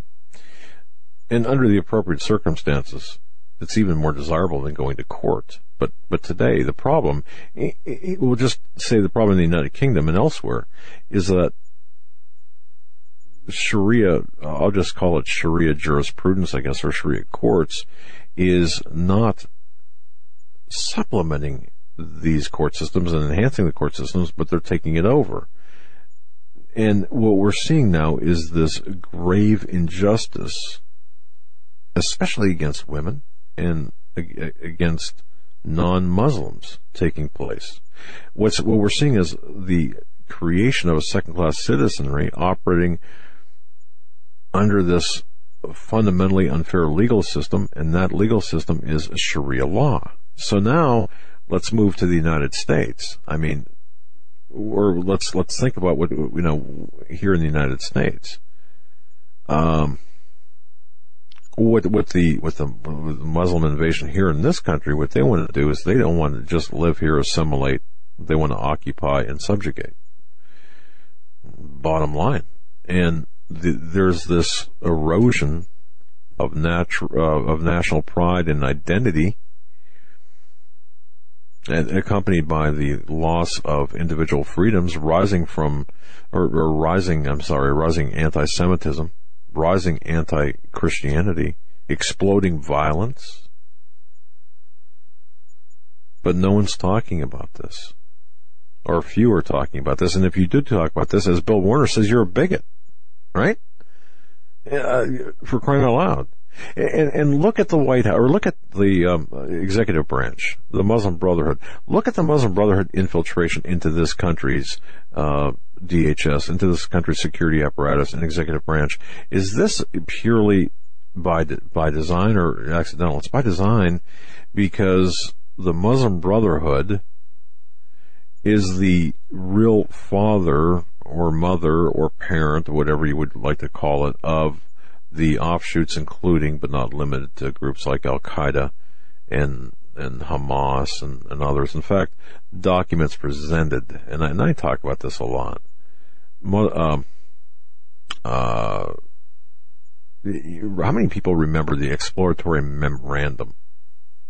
The exploratory memorandum, the reason I mention this is that was a document that was presented in 2008 during the Holy Land Foundation trial, Hamas terror funding trial, that proved that the Muslim Brotherhood was, well, they were an unindicted co-conspirator in the Holy Land Foundation trial. But the reason I mention this is because it makes no sense right now. What you read, Joe, about or referenced the situation you referenced about the Marine Corps gentleman, or the Marine Corps case.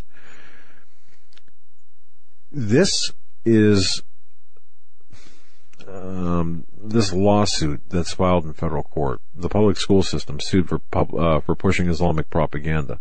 This is bigger than this one case. This is bigger than this one school. This is bigger than Maryland. This is bigger than just this one federal court case. What we're seeing here is now the takeover of our courts, of our schools, and of our entire country, basically.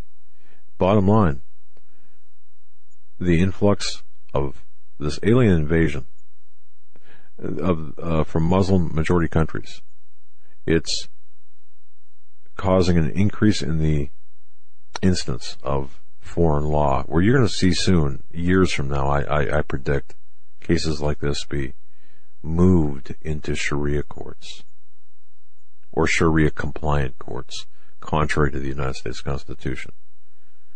This is being heavily reinforced by groups like the American Muslim, or what is it, the Assembly of I don't know how many people even heard of this, the Assembly of Muslim Jurists of America, AMJA. Have you heard about that? No, probably not.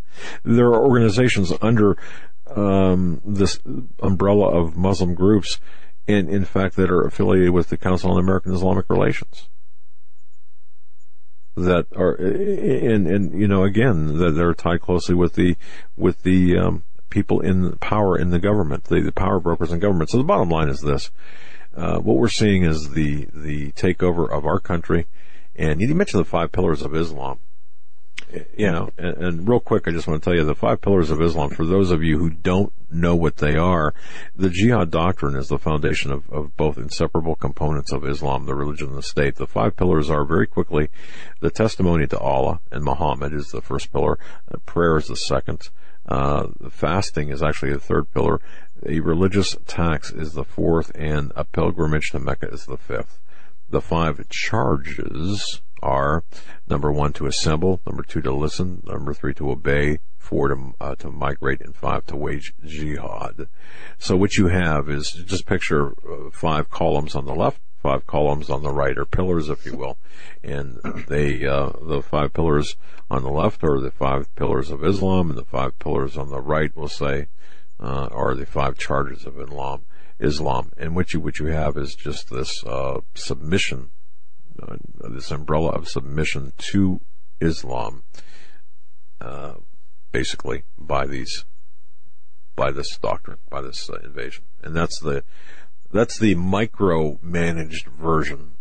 And a quick kind of synopsis. And I didn't mean to take your time, Joe, but No problem at all. Let's see here.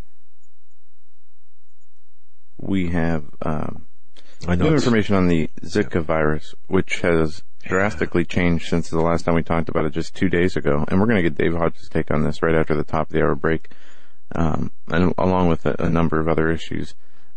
And we actually, I talked to him before the show today and asked him to come on maybe an hour before the show, and we didn't talk much about what we were going to talk about, so I don't know if he has anything else planned. But this is a very interesting story, and this is going to be something that we're going to have to keep an eye on for now and in the future, from what I can tell, for a while. U.S. scientists have urged the World Health Organization to take urgent action over the Zika virus, which they say has explosive pandemic potential. Writing in a U.S. medical journal, they called on the World Health Organization to heed lessons from the Ebola outbreak, and which, you know, is it any coincidence that we see this new pandemic, new possibility for the spread of disease rolling out in front of us after the craziness that went on with the Ebola virus? They say that a vaccine might be ready for testing in 2 years, but it could be a decade before publicly available. Zika, likened to shrunken brains in children, has caused panic in Brazil, as thousands of people have been infected there, and it's spread to over 20 countries. As I said yesterday, Denmark was the latest country, and there have been hundreds of cases all throughout the United States now. We have New York State, we have Arkansas, I know Virginia, West Virginia, just to name a few off the top of my head. California, they were treating some people there. And this all, you know, this was not in the U.S. last week. And now don't you find that strange? Yeah, very much so. And especially since it's not spread by person to person, it's spread by mosquitoes. And it's, I haven't seen any mosquitoes outside. No. And I can't imagine there be any in Long Island, New York after the snowfalls that they just had. So it must be travelers, I would imagine. I would have to think that to be the case. The climate is not favorable to mosquitoes, but so to me, this is like the most, is this the most serious illness you never heard of? I mean, I don't know if it's the most serious. It seems to affect pregnant women, and the birth defects in those pregnant women are what seem to be the most severe. But see, this is what bothers me. The Journal of American Medical Association is saying that we need to act early, because this could cost thousands of lives. They warn that a similar catastrophe could unfold, and if swift action is not taken over this Zika virus, that we'll have a massive pandemic on our hands. Well, let me ask you this. What can you do when there's no vaccine, no treatment, no cure? What action can be taken? More genetically modified mosquitoes, adding to this problem that now has infected regular mosquitoes? I don't know if you saw that update, but now regular mosquitoes are known to carry this virus. Non-genetically modified mosquitoes, naturally occurring mosquitoes, have contracted the Zika virus. Are we certain, Joe, that the genetically modified mosquitoes are the main source of this virus? No, but they're definitely a source of spreading it. Okay. They go on to say emergency committee should be convened urgently to advise the Director General about the conditions necessary to declare a public health emergency of international concern. This is a concern to us because under the public health emergency, they can do anything. Right. I mean, we're talking martial law. Remember the Ebola outbreak? They released an executive order that said if you have signs of a cold, you can be quarantined. So we're going to be right back on the other side with Dave Hodges. Stay with us.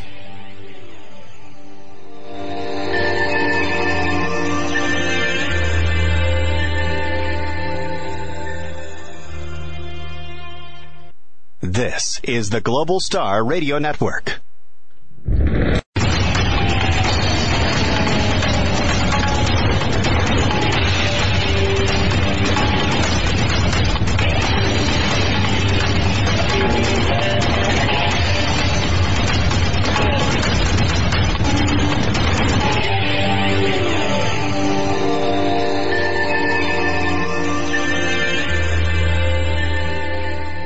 And welcome back, ladies and gentlemen, to our third and final hour on this Thursday edition, January 28th of the Hagman and Hagman Report. We're joined this hour by Mr. Dave Hodges of the Common Sense Show. Before we get to him, we got a quick announcement. Yeah, I just want to make sure everyone's aware. You know, I had mentioned it earlier in the program about WholeTonesLive.com. That's WholeTonesLive.com. Mention about them, and just I got to tell you, the music that they provide for us, the DVDs that we received after purchasing Whole Tones Live, really has made a difference. It's made a difference in the way we have. It's made a huge difference in our productivity, in our moods. Ask Joe. That is, I mean, he'll tell you. You know, we really. I really, I respond to things like this. It's nice. The music of King David, the lyrics, the frequencies of King David apply here. And we had Michael Terrell on not too long ago on this program talking about Whole Tones Live and about the benefits of different frequencies and different music and different healing powers that Whole Tones Live can offer the listener. And I will say that without overstating the case, I believe that Whole Tones Live, the music there, can help you overcome the feeling of being overwhelmed and stressed and unmotivated, the feeling that you're not running your life. You know, you're not alone in those feelings. But now you can experience the scientifically proven powers of this music therapy with WholeTonesLive.com. And again, they've got a collection of proven music therapy that can help reduce stress, ease your mind, and motivate you. Just got a number of emails from listeners to this program who ordered the music from Whole Tones Live. Just a number of listeners, and they're all positive. It's so great to hear the listeners saying, "Hey, I really have benefited from Whole Tones Live. Thank you so much for turning me on to Whole Tones Live." So I urge everyone, go to WholeTonesLive.com, download a free sample at WholeTonesLive.com, support our broadcast, go to WholeTonesLive.com, that's WholeTonesLive.com, and, have at it, because take advantage of it. It's just a fantastic product. I'm not sure if his daddy was a cop on the east side of Chicago back in the old USA, back in the bad old days, but I don't know. But I do know that in the heat of a summer night in the land of the dollar bill, Dave Hodges was conspicuously absent. No, I'm just kidding. Folks, I want to welcome to the program tonight Dave Hodges from the Common Sense Show. Dave, welcome to the Hagman. Hey, that's one of the more unique introductions I've ever had. Thank you for that. Well, it's kind of wink, wink, nod, nod. Like I said before, buddy, and to those listening, let me tell you, the duck flies at midnight, and the hen is in the nest. I repeat, the hen is in the nest. Yeah, but they're giving me too much credit, because I've never had the opportunity to talk to Mr. Netanyahu before, and I guess that's who I'm supposed to be helping now. So, well, I guess we all are. It's amazing it's just amazing some of the misinformation, disinformation out there. But you know what, folks, I want to tell you, Dave Hodges did the only alternative news or new media interview with Ammon Bundy during the Oregon standoff out there. And I really want to ask him, because we did a show yesterday about our thoughts on it, but you were in the unique position, along with Sheila Zelinsky, but you were in the unique position to do this interview with Ammon Bundy. Tell us about this, because what was really at issue here? Well, first of all, I wanted to give credit where credit's due. Katie Whalen, my wonderful and top-notch health reporter on the Common Sense Show, she facilitated putting that interview together. Excuse me. She knows Ammon Bundy's sister's friend, and one thing led to another. In fact, we were supposed to have Ammon on January the 10th, which was a Sunday night, in the last 30 minutes of my show.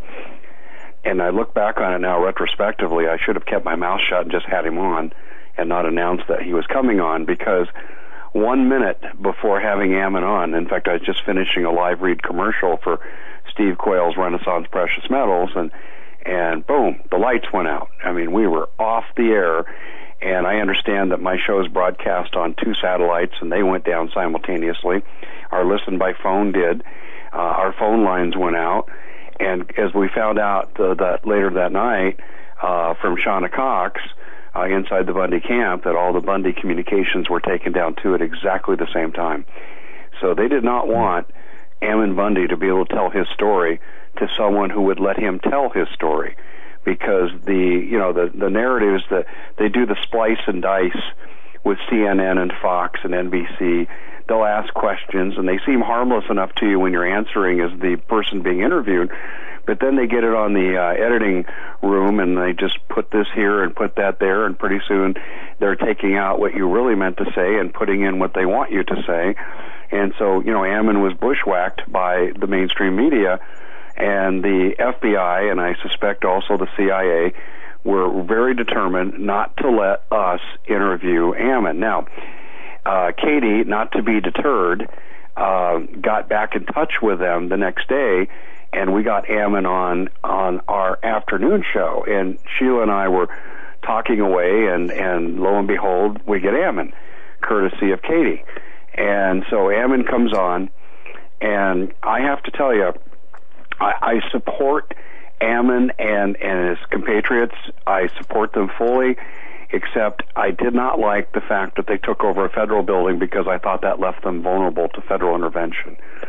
And I wish that they would have been able to set up camp in a different place, but I also said this is not the hill to die on.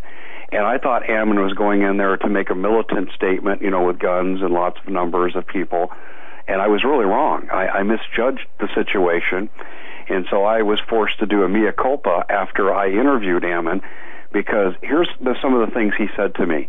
We're not here behind bunkers, with guns pointing through the slits looking to take down federal officials. We're not doing that. We are here to support the ranchers in the area who've been so abused by the BLM and the EPA and their illegal land intrusions, upon their properties, and depriving them of their ability to make a living to support their family. And he said, we're here to stop violence, because the way things are going, they're so bad, there's going to be widespread violence.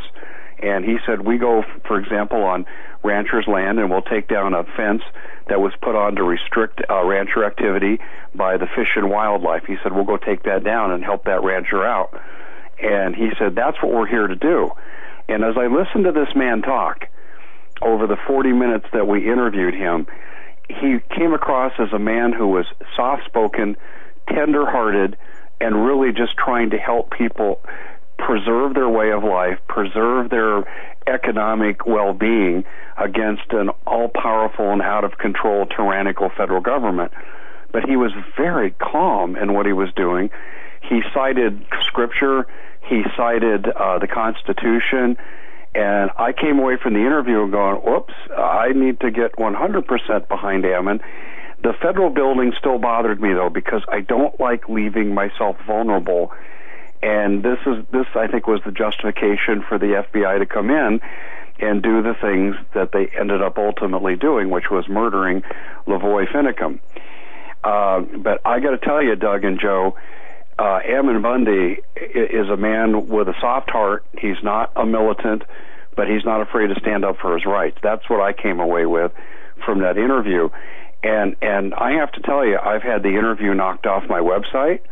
I put it up on Before It's News. It was knocked off there. I put it up again. I've had trouble accessing it out of our archives from time to time. We checked on it today, and it looks like everything in the archives is fine.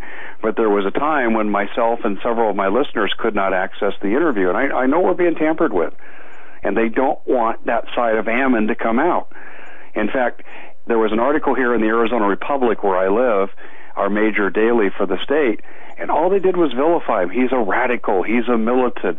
He's a gun-toting thug. And this is how they characterized him. And guys, he's anything but that. He's a man who loves God, and he wants the Constitution respected and people's property rights to be honored. Okay. Now, but what, I guess, see, you said at the beginning, the narrative was, it's not clear. It was being controlled. The whole story was being manipulated, and it's still being manipulated. Right? I mean... Yes. Yeah, in fact, they had an article on the front page of the Arizona Republic yesterday about the event, and I suppose we can get into the event. But they said that 1 killed, 7 taken into custody. The man killed, they didn't identify him. I don't know. I had the name within hours. I don't know how the Republic didn't have it by the next day. And I'll let them know. His name was Lavoy Finicum. He was a father of 11. He had been abused by the federal government in his own land rights. He's an Arizona rancher. So he's from my home state. And he was surrendering. They set up a roadblock, and he swerved to avoid it. And he drove into a snowbank. And he got out of the car with his hands above his head, and clearly I had 2 Facebook narratives sent to me that same night he was killed, and of course Facebook has since taken it down. And then there is a third recording that's appeared from a passenger that was in the car, and she said he was gunned down, and Ammon Bundy got out some messages before he was taken into custody saying the same thing. His hands were above his head. He was unarmed, and they shot him multiple times. In fact, the description was they believe he was shot 3 times. He went down to the ground, and they continued shooting him. And of course, you know, they've got the judges paid off in that county, Judge Grasty. They've got the coroner on their side. They've got the fire marshal who blew the whistle originally. He's now backtracked on everything.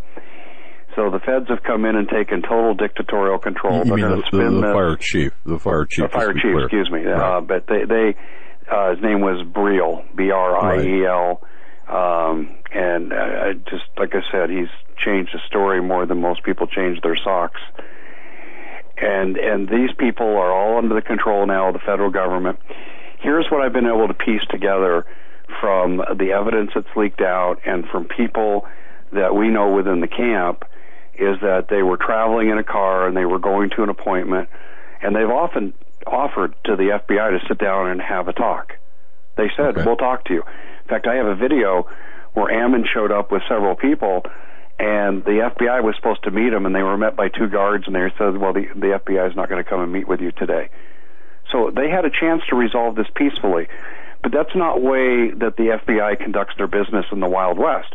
In fact, let's just go back to Randy Weaver, you know, back in the 90s when they shot Randy Weaver's 15-year-old son in the back running away from the agents, and then they fired a shot through the kitchen window where Mrs. Bundy was holding their 1-year-old infant and killed her instantly. Of course, Randy was exonerated and paid $4 million from Congress, but he doesn't get his family members back. That was courtesy of the FBI, and these FBI snipers were never held accountable. Then, of course, most people know what happened at Waco, where they burned women and children alive when they brought in the tanks and knocked down the walls. What the hell did they think was going to happen? And now we go forward where we have the murder that took place outside Burns, Oregon, and these people were offering to speak to federal officials. What they did was they trapped them, they set up a roadblock, there were agents in the trees, firing from the trees. One estimate said that they believed their car was hit 120 times. Ammon Bundy's brother was wounded, shot in the arm. These people were never given a chance to surrender. They never brandished guns. Guns never left their holsters. All they had was sidearms. And these people, it was like a Bonnie and Clyde massacre. And really, it makes you ashamed in one sense to be an American, that our federal law officials could act with such depravity. These people asked to meet with federal officials. They could have arrested them on the spot. But no, they had to have the big gun shooting at the OK Corral. That's what they had to have. And I just get so angry about it because now a man is dead who didn't deserve to die. They didn't have to resolve it this way. And I knew these people were headed for prison. I knew they were going to do 20 years for occupying a federal building. I had Kurt Haskell on my show, and Kurt said they're either going to come out in body bags or in handcuffs and do 20 years. And I knew he was right. But they didn't have to have this show of force. They were shooting at him from two angles. I mean, they were totally bushwhacked. And every American needs to be furious, because I know a lot of people are going to hang their hat on the fact that our men took over a federal building in the middle of nowhere. I understand a lot of Americans are going to hang their hat on that argument and say that they support the government. But do you support a government that bushwhacks people who have actually offered to sit down and negotiate with you? They ambush them actively and try to murder all of them without giving them a chance to surrender? Is this the kind of country we want to live in? Oh, well said. Yeah, and Dave, one of the things that caught my attention when this information and situation first was developing, when the FBI released the statement that night, and then the previous day or the next day had a press conference, which a lot of mainstream headlines, shootout in Oregon with militia. The FBI stated that shots were fired, but they never placed blame on those militia members, nor did they ever clarify if the militia members ever fired a shot. And that was a big red flag for me right away, because, that would have been the main headline on all the websites if that were the case.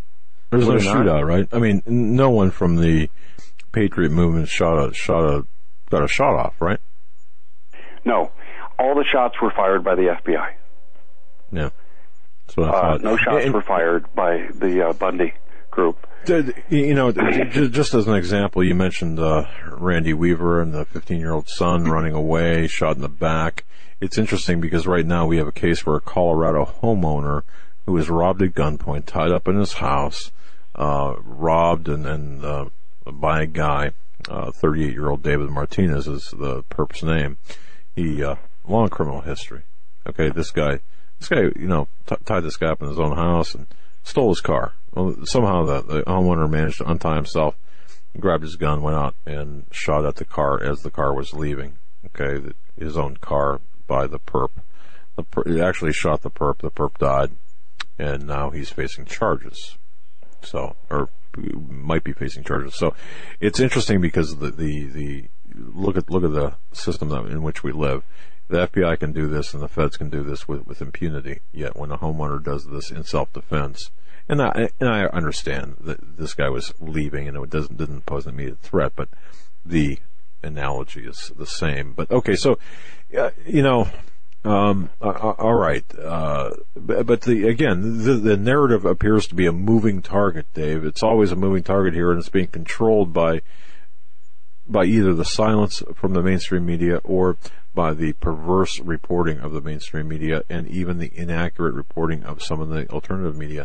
It's just crazy. But you got it from the horse's mouth, so to speak, or an eyewitness, or the man himself, Ammon Bundy, who called for this. And what do you make of his recent statement after his arrest, saying, "Okay, we're going to go home now"?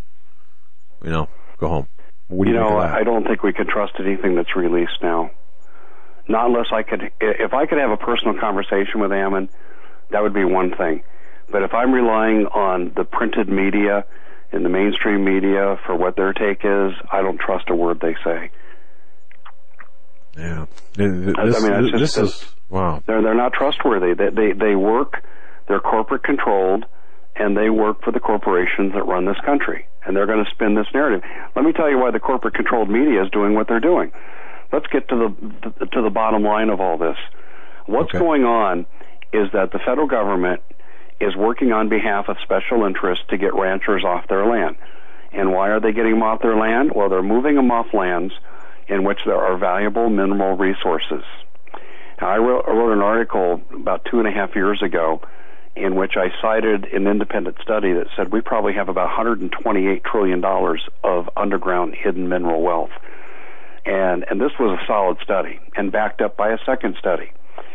and these minerals are being stolen off ranchers' land. In fact, the Hammond Ranch, the ranch at issue here with the Ammon Bundy controversy, the Hammond Ranch is having precious metals taken, including uranium.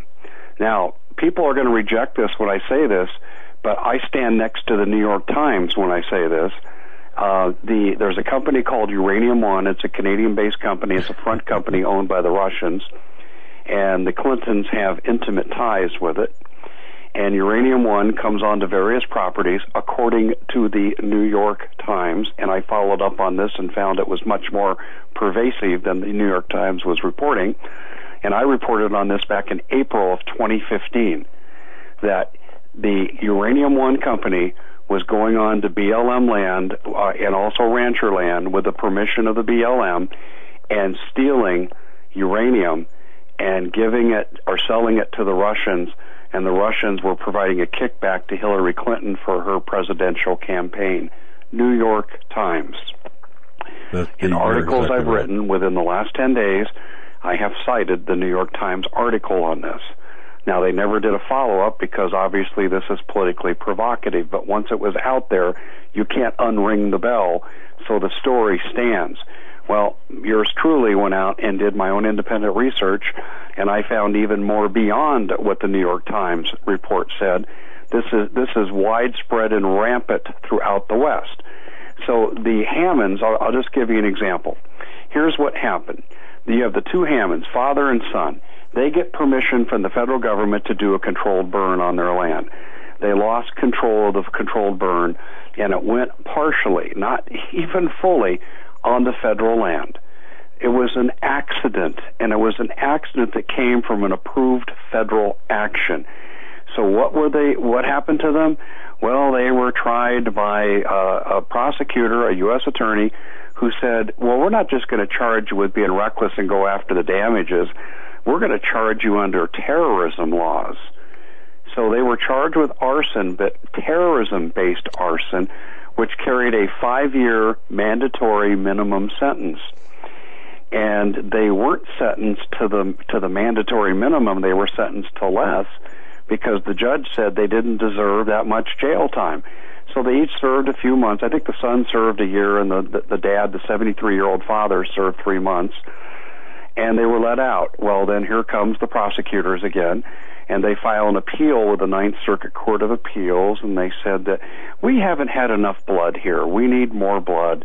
We need them to go back and serve 5 years. That's double jeopardy. Okay, the judge already ruled. They already served their time. They were let out. This is a clear case of double jeopardy. And so they're thrown back in jail for 5 years. Well, this is where, the Bundys and several people that followed them sprang into action, and they came to Burns, Oregon. And why did they throw the Hammonds in jail? Because they want their mineral wealth. There's clear and convincing evidence that their mineral wealth is being stolen. So anytime they can prosecute someone to the full extent of the law, even when terrorism laws are inappropriately used, they get them off their land, they get their minerals, and Hillary Clinton gets her cut. And this is going on all across the West. And so this isn't just about Ammon Bundy going crazy and grabbing a gun and getting people to follow him. That's not what's at work here.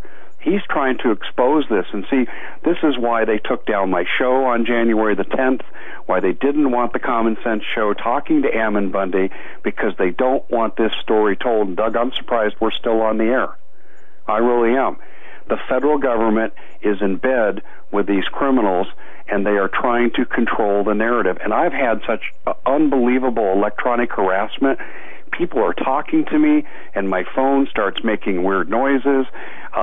One night I was on with a colleague talking to this person on the phone, and my phone sent her 2 text messages in the course of our phone conversation. I'm not joking. This is the kind of electronic harassment that I'm experiencing because I've jumped into the middle of this. They want the narrative controlled. They don't want the American people in an election year to know that, hey, we're the federal government and we're in bed with criminals and we're trying to bring your next president, Hillary Clinton, based on treason because she's selling, for her interest, uranium to the Russians they could use as nuclear weapons against us. This is what they don't want coming out. And this is why they have to do what they're doing with Ammon Bundy. I mean, don't expect to hear from him. You remember the Waco trial, guys? Remember how they sequestered the defendants, the 12 survivors of the Waco massacre, and they sequestered them and they could never talk to the media? Look for that to happen with Ammon Bundy and his group. Okay, I mean, this is amazing, and it's surreal that this is happening here in the United States. So let me ask you, based on your knowledge right now of the situation, where do we stand? Where do they stand? Is that refuge still occupied? And if so, how do you expect? I mean, what do you think is going to happen? Well, I got a text from Sheila, and she said she was going there to Oregon. I haven't heard a follow-up from her yet, but I understand there's still action there. There's still people on the scene. The FBI did tell people they could leave, and I understand some left and some are still there. There's a guy here in Peoria, Arizona, and his name escapes me. It's like Reitmeyer or something like that, but he was up there at the compound. Here, I'm using mainstream media terms, excuse me. He was up there at the refuge. Okay, it's not a compound. That's mainstream media characterization to make you think they're militarized. But he was up there at the refuge, and he left to come back home and be with his family, and the FBI contacted him here and says, you need to turn yourself in. You're being arrested for hindering federal agents in the commission of their duties. And this is what they're charging all the people with that were taken into custody in the car, in which Lavoy Finicum was killed when he was putting his hands in the air. And by the way, the saying, remember the race riots in Missouri, Ferguson, Missouri, hands up, don't shoot? That really applies here in this case too. But anyway, this gentleman went to the Peoria Police Department 2 days ago, turned himself in, and he was arrested on federal charges. I think it's a minimum term of 5 years, if I'm not mistaken.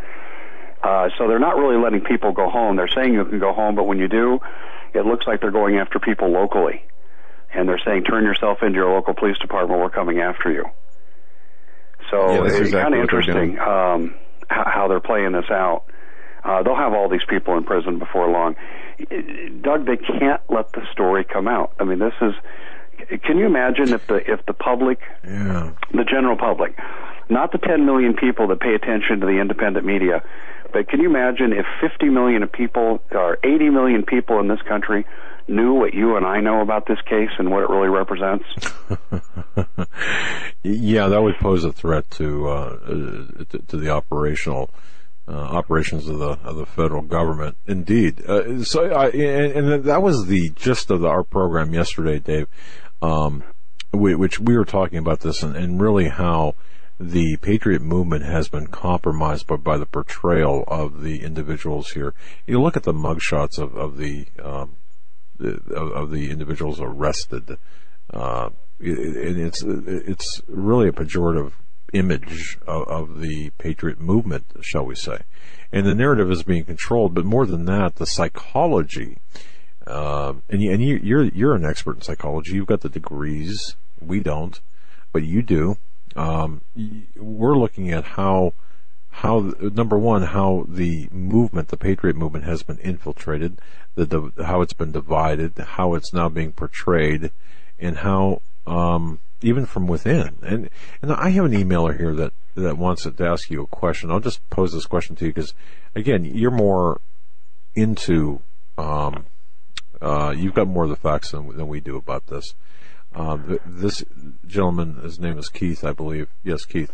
Keith K. wants to know what your opinion is of the embedded journalist Pete Santilli up there. When I say embedded journalist, I guess that's the only way I know how to describe his position.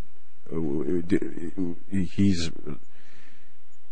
your opinion? I think Mr. Santilli's in a lot of trouble because he got arrested. Okay. He was part of the party that was shot at by the FBI 120 times and then taken into custody. So I think he's in a great deal of difficulty. Hey, Dave, we just came across the video. The FBI actually released the video of the shooting, an aerial view. I'll have to forward this to you. They show him getting shot with his hands in the air. I'm actually surprised they released this. It's actually, that if is you just go to amazing. FBI on YouTube. That's almost a form right of on the intimidation to other people. Look what we'll do to you. And I'm just wondering, anything that's released on the internet, video, unless it can be authenticated, I don't care if it comes from the FBI or, who it comes from. I have a real, I question it. I question the authenticity of, because look what they did with 9/11 videos. I mean, how a lot was edited in terms of the Pentagon and such. So, I don't know. I mean, it's out there, and certainly people watching on YouTube. Maybe we can, maybe you could send that to Eric, and maybe he can, Joe. Maybe he can for the people on YouTube. All right, Dave. Well, yeah. I mean, Mr. Santilli obviously is in a lot of trouble, but did he do the movement any favors? I guess is my question. That's not really for me to judge. I think that everyone has to judge whether it's Dave Hodges or Doug Hagman or Pete Santilli. They have to judge us on the merits of how they perceive our work. And I didn't mean to ask that question. That was an unfair question. Well, let me just say that because I don't know. I mean, I don't know what this to me is just this great attempt, in my view, to really marginalize the people behind the Patriot movement. And you know what I see coming, Dave? Here's what I can see happening in response to the death of Mr. Finicum, or in response to what might happen next. There's going to be a federal building that'll get blown up, much like Oklahoma City, and it'll be blamed on the Patriots, just like Waco, in Oklahoma City. And there goes the not just the perception of the Patriots, but also the ability to have weapons. And of course, I could see the gun grab in this. I don't know. I can just see this as a big psyop, I guess is what I'm saying. Infiltrated. Well, when I wrote my article on this, I probably sounded like a 2-year-old child because I said stupid, stupid, stupid. I said, by federal officials murdering an unarmed man, and that's murder in my book, you give the people a chance to surrender, especially when they've already offered to meet with you. So when they murdered that man, the federal officials have guaranteed they're going to be fired upon at a later date. And I'm not advocating for it. I don't advocate for violence, ever. Right. I'm a Christian. Right. This is not the way we handle our differences. But they've invited the fact, and this is just based on my judgment of human nature, that these ranchers are going to see, well, they're going to kill me anyway, so they come on my land, I may as well shoot them. I'm telling you, there are people that think this way, Doug. Not that Dave Hodges is encouraging this, because, as soon as I say that, people are going to say I'm saying to go out and shoot federal officials, and I'm not saying that.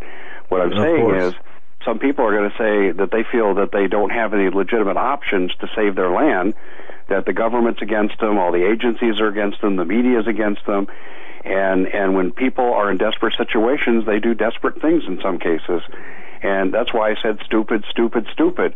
Federal officials, you just brought all hell down upon you, and you didn't need to do that to yourself. I don't want to see federal officials die. They go home to their families like the rest of us. I don't want to see that. But I damn sure don't want to see innocent people who are surrendering killed. No, I won't accept that, and I won't be silent about it either. So we have a big mess right now. This is going to harden ranchers against the government, and it's going to harden them in a violent way. I mean, let's go to Northern California and Southern Oregon. There are 19 counties there that have loosely formed this group called the State of Jefferson, and it's an attempt on the part of various public officials and citizens, and I mean public officials like county commissioners and mayors and so forth, that want out of their two respective states so they can better battle the BLM and their abuse towards ranchers and farmers. And these people are using the system. Now, I don't think they've got a snowball's chance, and where, of getting Congress to approve this action, but they're trying to go through the system. When you murder an unarmed rancher who has his hands in the air, you've shown people that it doesn't pay to work within the system, and this is when people start taking the law into their own hands. I think we're going to see a lot of violence spread from this eventually, and we'll see that we'll look back on this event and say this was a flashpoint. Okay, and that was my other kind of question, whether you believe that this has risen to the level, despite the attempt to tamp it down, if this has risen to the level of an incident that will be, considered a flashpoint. And I respect your research and your opinions and your opinions based on your research. Here it is. And ladies and gentlemen, I mean, here's Dave Hodges, who spoke directly with Ammon Bundy and who got the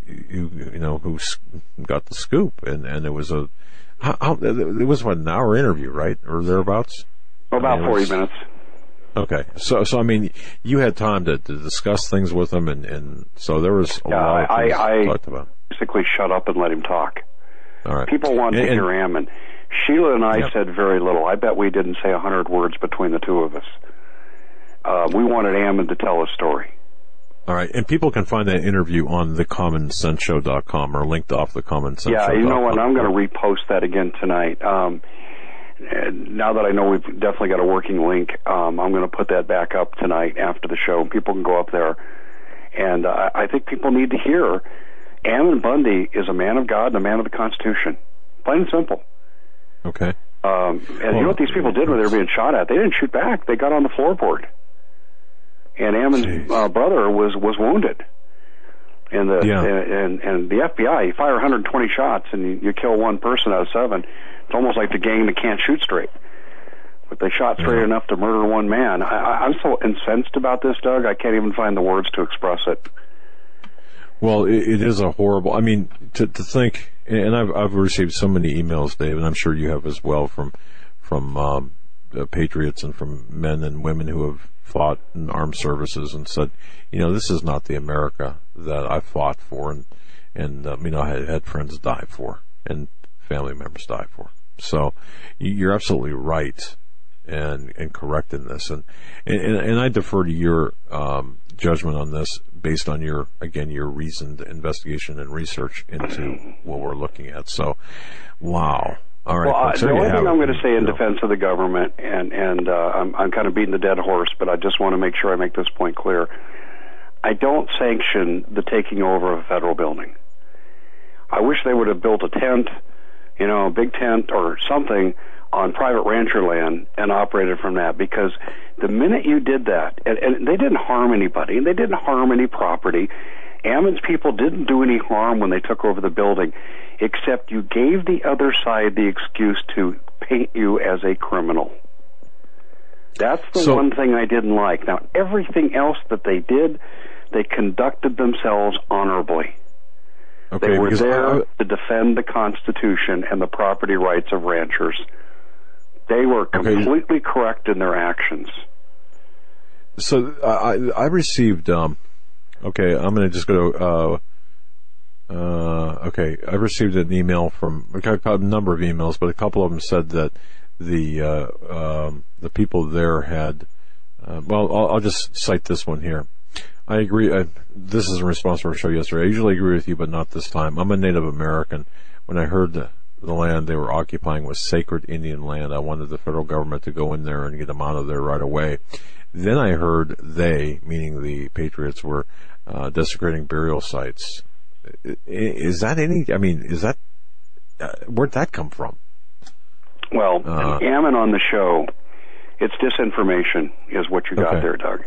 Okay. Right. When Ammon was on the show, I asked him a question about Native Americans because it was about, I'm trying to think, I was writing for Freedom's Phoenix about 10 years ago.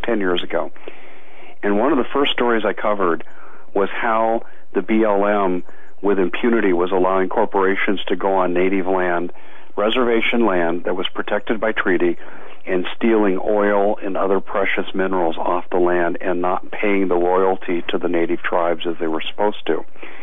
And based on that experience I had when I covered that story, I then asked Ammon the question in the interview, have you thought about reaching out to Native American tribes because they've been the victim of this kind of mineral theft as well? And he said, interesting you'd mention this. Some of the native tribes have reached out to us. And when I wrote a follow-up summary article on the interview, I raised the question. I said, this would be a federal government's nightmare if Native American tribes banded with American ranchers against the federal government for this land abuse. I recall, and I was driving down the street thinking about this story, and it hit me like a ton of bricks. I don't know if it was a word from God or what it was, but I realized, oh my gosh, this is why the federal government will act with extreme prejudice. They can't let this happen. And I guarantee you that email that you got was disinformation. Okay. Well, you know, or this person got the information and believing it to be true, passed it along to me. Well, first of all, let's just apply common sense to the allegation. They're desecrating Indian monuments and burial grounds. These guys are too busy seeking out rancher issues and trying to fix those. They were involved in intense labor projects. And also they were looking at paperwork and court documents, and Ammon asked for help on my show from people that would come there and help them decipher land deeds and so forth. They were looking to right wrongs. They didn't have time to go out and play the role of a vandal like some teenage kid who's drunk on a Saturday night. It doesn't even make any sense. The allegation makes no sense. Okay. Well, yeah, and again, I'm looking at this from a larger view here because I do see both. I see both the constitutionalist patriot movement digging in from this, but I also see this manipulation of public opinion that seems to be winning the day. The Psy Wars winning the day, because the corporate media, of course, is not going to tell the truth, or if they're not going to report on it, and if they do, they're not going to tell the truth. And then, of course, the alternative media, just as evidenced by some of the emails I got, not necessarily the one I just read you, but others misunderstanding the larger issue. And you did a great job, by the way. And then, folks, go to thecommonsenseshow.com. I urge everyone to read Dave's research on, for example, the mineral rights. And we talked about the uranium situation yesterday during our program. Hillary Clinton, through the what was it? The Uranium One, right? Which is out of Canada. Yeah. Uranium One, and the ties of the Clinton Foundation. Yeah, Doug, let me say something in my defense. And I don't often feel the need to come out and defend myself, but I've had people accuse me of just making up this Uranium One thing. And like I said, I stand by the New York Times article and my supporting research to that. But I want people to hear this clearly. I wrote about this, and I wrote about how Hillary Clinton was benefiting from the uranium sales back in April of 2015. So we're talking 9 months ago, folks, almost 10 months ago, I wrote about this. This wasn't something I just concocted when this situation in Burns, Oregon cropped up. I was on this story in April of last year. So much for the allegations that I'm fabricating evidence. And I got to tell you, I understand completely why, and I don't think you need to really apologize, but not apologize, but defend your position, because I recall this. I recall, in fact, we had some dialogue, and I'm not sure it was about this in particular, but it was about the larger issue, because this was 6 months in the wake of or a few months in the wake of the Bundy Ranch situation. And well, this was I think the year after. I'm sorry. Yeah, exactly a year after. But let me just share this thought with you. In the article I wrote in April, I think I'm going to repost this on my website too. You should. But in the article, I compared Hillary Clinton to Ethel Rosenberg. Now, for people that might not know that name, Ethel Rosenberg and her husband, Julius, were convicted of selling atomic secrets to the Soviet Union so they could go about constructing their own nuclear bombs, and these two were executed. And I made the point that the evidence against the Rosenbergs was a little bit on the flimsy side. I think they were probably guilty, but the evidence was flimsy. And I don't think it was beyond a reasonable doubt. But the evidence with Hillary Clinton is beyond a reasonable doubt. And she's selling uranium to Putin, who's threatened to nuke the United States over Syria on multiple occasions. That is treason. Treason. Yeah. Now, we executed Ethel Rosenberg. Hillary Clinton doesn't even... I mean, when I wrote that article, Doug, it got no traction. It was one of the least read articles that I wrote during that time frame. I couldn't believe it. I'm thinking, how could people not care that the former Secretary of State, a former senator, and a presidential candidate is selling weapon-grade uranium to the Russians to use against us? How is that not important? My frustration overtakes my ability to speak. I just want to briefly interrupt you here. Folks watching on YouTube, folks, we have the screen captures or frames of... Frame by frame, yeah. Yeah, frame by frame. Ostensibly from the FBI. Allegedly, we can't guarantee the authenticity of this footage, but it does show Robert Lavoie Finicum at the moment of his death. And if this is authenticated, and if this is authentic, it certainly does, David. It shows him clearly in a hands-up position. And oh man, you look at this and you think, can this really happen in America? I'm not calling for revolution, but I'm calling for revolution within the ranks. And here's what I mean by this. There are good men and women in the FBI. There's good men and women in government, in all services of government. You people need to make a decision. Some of you go to church on Sunday. You sit next to me in the pew. You say the same prayers to the Lord that I say, and you mean them. You send your kids off to school to try to make them better people. Why would you serve such evil? Find something honorable to do with your lives. Please do not serve these evil masters. Yeah, we've been subjugated completely to the globalists. There is no more... I don't think that we have a system of governance in this country anymore. We have a system of chaos and orchestrated chaos and lawlessness. And, oh, man. Look, I got to give you a lot of credit for your research and for what you've done in advance of this. Well, with respect to this whole situation. Thank you for your... I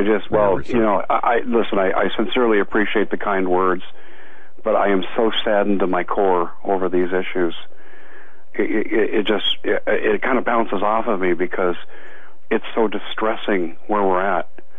Our children and people's grandchildren, they have no future in this kind of system. This is thuggery. We are run by a mafia. We're supposed to have a system of justice. Instead, all we have is just us ruling over you, telling you what you'll do. And if you get in the way, we'll kill you, even when you're not armed. What's next? And this needs to become a rallying cry for people, but it won't be. This is a distressing thing, Doug. This is why I'm so discouraged tonight, because there are so many instances. You don't have to have Lavoie Finicum's case. We have so many instances where our government doesn't serve our needs. They're contrary to our needs. I ask people that support Barack Obama, I say, please tell me one thing he's done for you in the middle class. One thing. Just one. Yeah. And no one ever can. No one can ever tell me one positive thing he's done. These people are here to take away what we have. The government today is about wealth redistribution and squashing anyone who gets in the way of that. Well, there it is. Do you see any viable response from the patriot community, from the constitutionalists, from the conservatives, from the people who should be giving a damn? Do you see anything happening, or are we just going to roll over and allow our children to be subjugated to this globalist agenda? You're not. I don't sense a lot of hopefulness in your voice tonight. No, there's no reason for hope. There'll be 2 million of us that are incensed, and we have this righteous indignation over this event. Most of the country won't even know that it exists. They published the article in the Arizona Republic, and they didn't even put Lavoie's name. They didn't even have his name in the article. Much less ever tell the true story about what really happened. The American people are just gonna, those crazy people up there in Burns, Oregon, they got what they deserved. And then you just move on to the next thing. That. Yeah. And that's what most of the country thinks. And we don't have time to get into it, I know, but Paul Martin called me and confirmed what I've already been told. Martial law is locked and cocked. His sources are telling him, my sources are telling me, They're waiting for the provocateur incident. The forces are ready to go. This is what Jade Helm was about. And I hate to say I told you so, but I wrote 5 months of articles saying, I told you so. This is what's coming, folks. Martial law. This is why they're moving the troops, why they're doing all these drills, why they have the foreigners training with us. We're on the precipice. I don't know if we're going to see an uprising with ranchers, and that's going to be the precipitating incident, or it's going to be an economic collapse or an EMP attack. I don't know. But what I do know is an incident is coming, and I believe that incident is going to be sooner rather than later. The FEMA camps are open for business. There is an order for 30,000 guillotines. You can check out my article today, and they brought in all kinds of ISIS in the refugee resettlement program, and I quote directly from the Quran in the article where they talk about beheading foreign infidels, particularly Christians, people that don't believe in Muhammad as being the Jesus of their religion. And I believe that they'll be in the FEMA camps and they'll be carrying out executions with guillotines. Check out the article. It's pretty well documented. Ted Gunderson was saying this 12 years ago. Very interesting. And I did catch that on your website, folks, thecommonsenseshow.com. Quite disturbing, actually, but definitely you need to read this. As a matter of fact, the commonsenseshow.com, the title of the article, FEMA camps are open, guillotines are in place, ISIS executioners await your arrival. And then, of course, you also have the article about murder at Al-Hir. So, it's again, your research is, I just have to say, thanks for your research. And, it just seems surreal to be talking about this, doesn't it? I mean, really? And people are not. It does. I'll share this thought with you, Doug. And I know how the mainstream of the public would view what I've been writing, no matter how well documented. I remember when I first heard Alex Jones, and I was probably more aware than most people at that time. And I thought, Alex has a lot of good points, but man, he goes off the deep end quickly. Now I look at him going off the deep end, and I'm right there with him, standing next to him. and so I can understand and appreciate how people will say, Dave, I can go with you part way on this stuff, but man, come on, guillotines and ISIS and FEMA camps, come on, Dave, really. But well, hey, you just Senate resolution, joint resolution. What was it? 29. Martial law anywhere, anytime.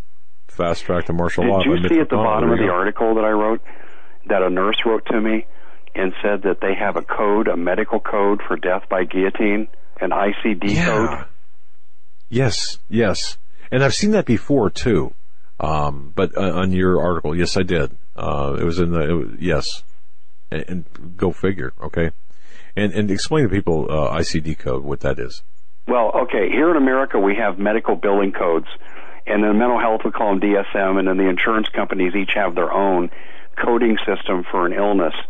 And internationally they use an ICD system, and increasingly managed care and Obamacare is using the ICD codes now to categorize various illnesses. And under this ICD code, it's called death by guillotine. This was sent to me by a nurse. ICD-9. After she read my article on the guillotines, she went and researched it, and she came back. She goes, "This is what I found." And since that time, I've gotten 2 more emails that have confirmed this. So it's actually a code that would be used for jails billing the federal government for services rendered. Oh my goodness. Okay. ICD-9. I'm chuckling here, but it's the irony behind the chuckle. It doesn't exist, but we got federal work orders for guillotines. We're bringing in ISIS, and their religious code is behead everyone that you don't agree with. And the FEMA camps are open for business. Hello, Paul Martin's people's telling him that. My people are telling me this. The FEMA camps are good to go. They are ready. In closing, Dave Hodges, I have to say, we, like Steve Quayle said, I'll just finish it with what you write here. As Steve Quayle recently said on the Common Sense Show, we are no longer writing about what is coming. What is coming is already here. Dave, I just want to say thank you so much. I know you appeared tonight at great sacrifice, great personal sacrifice. I want to thank you for it. Well, I appreciate you having me on. It's always a pleasure to come on your show. You two guys are the best, and again, thank you for supporting Katie in her battle against cancer, and I'm going to have her GoFundMe up for fundraising tonight. About 10 p.m. Mountain Time, I'll have that up and running, and people can make a generous donation, $2, $5, $10, doesn't matter. But help Katie fight cancer. I need her, and the Patriot movement needs her. Amen, brother. We need to stick together. And our prayers are definitely with her. Thank you, Dave, for everything you do, and look forward to your show on Sunday. You have a good night. God bless you, my friend. Good night. This is Dave Hodges of the Common Sense Show. We'll be back tomorrow. Until then, have a great night, everyone. Doug and Joe left the building. This is the Global Star Radio Network.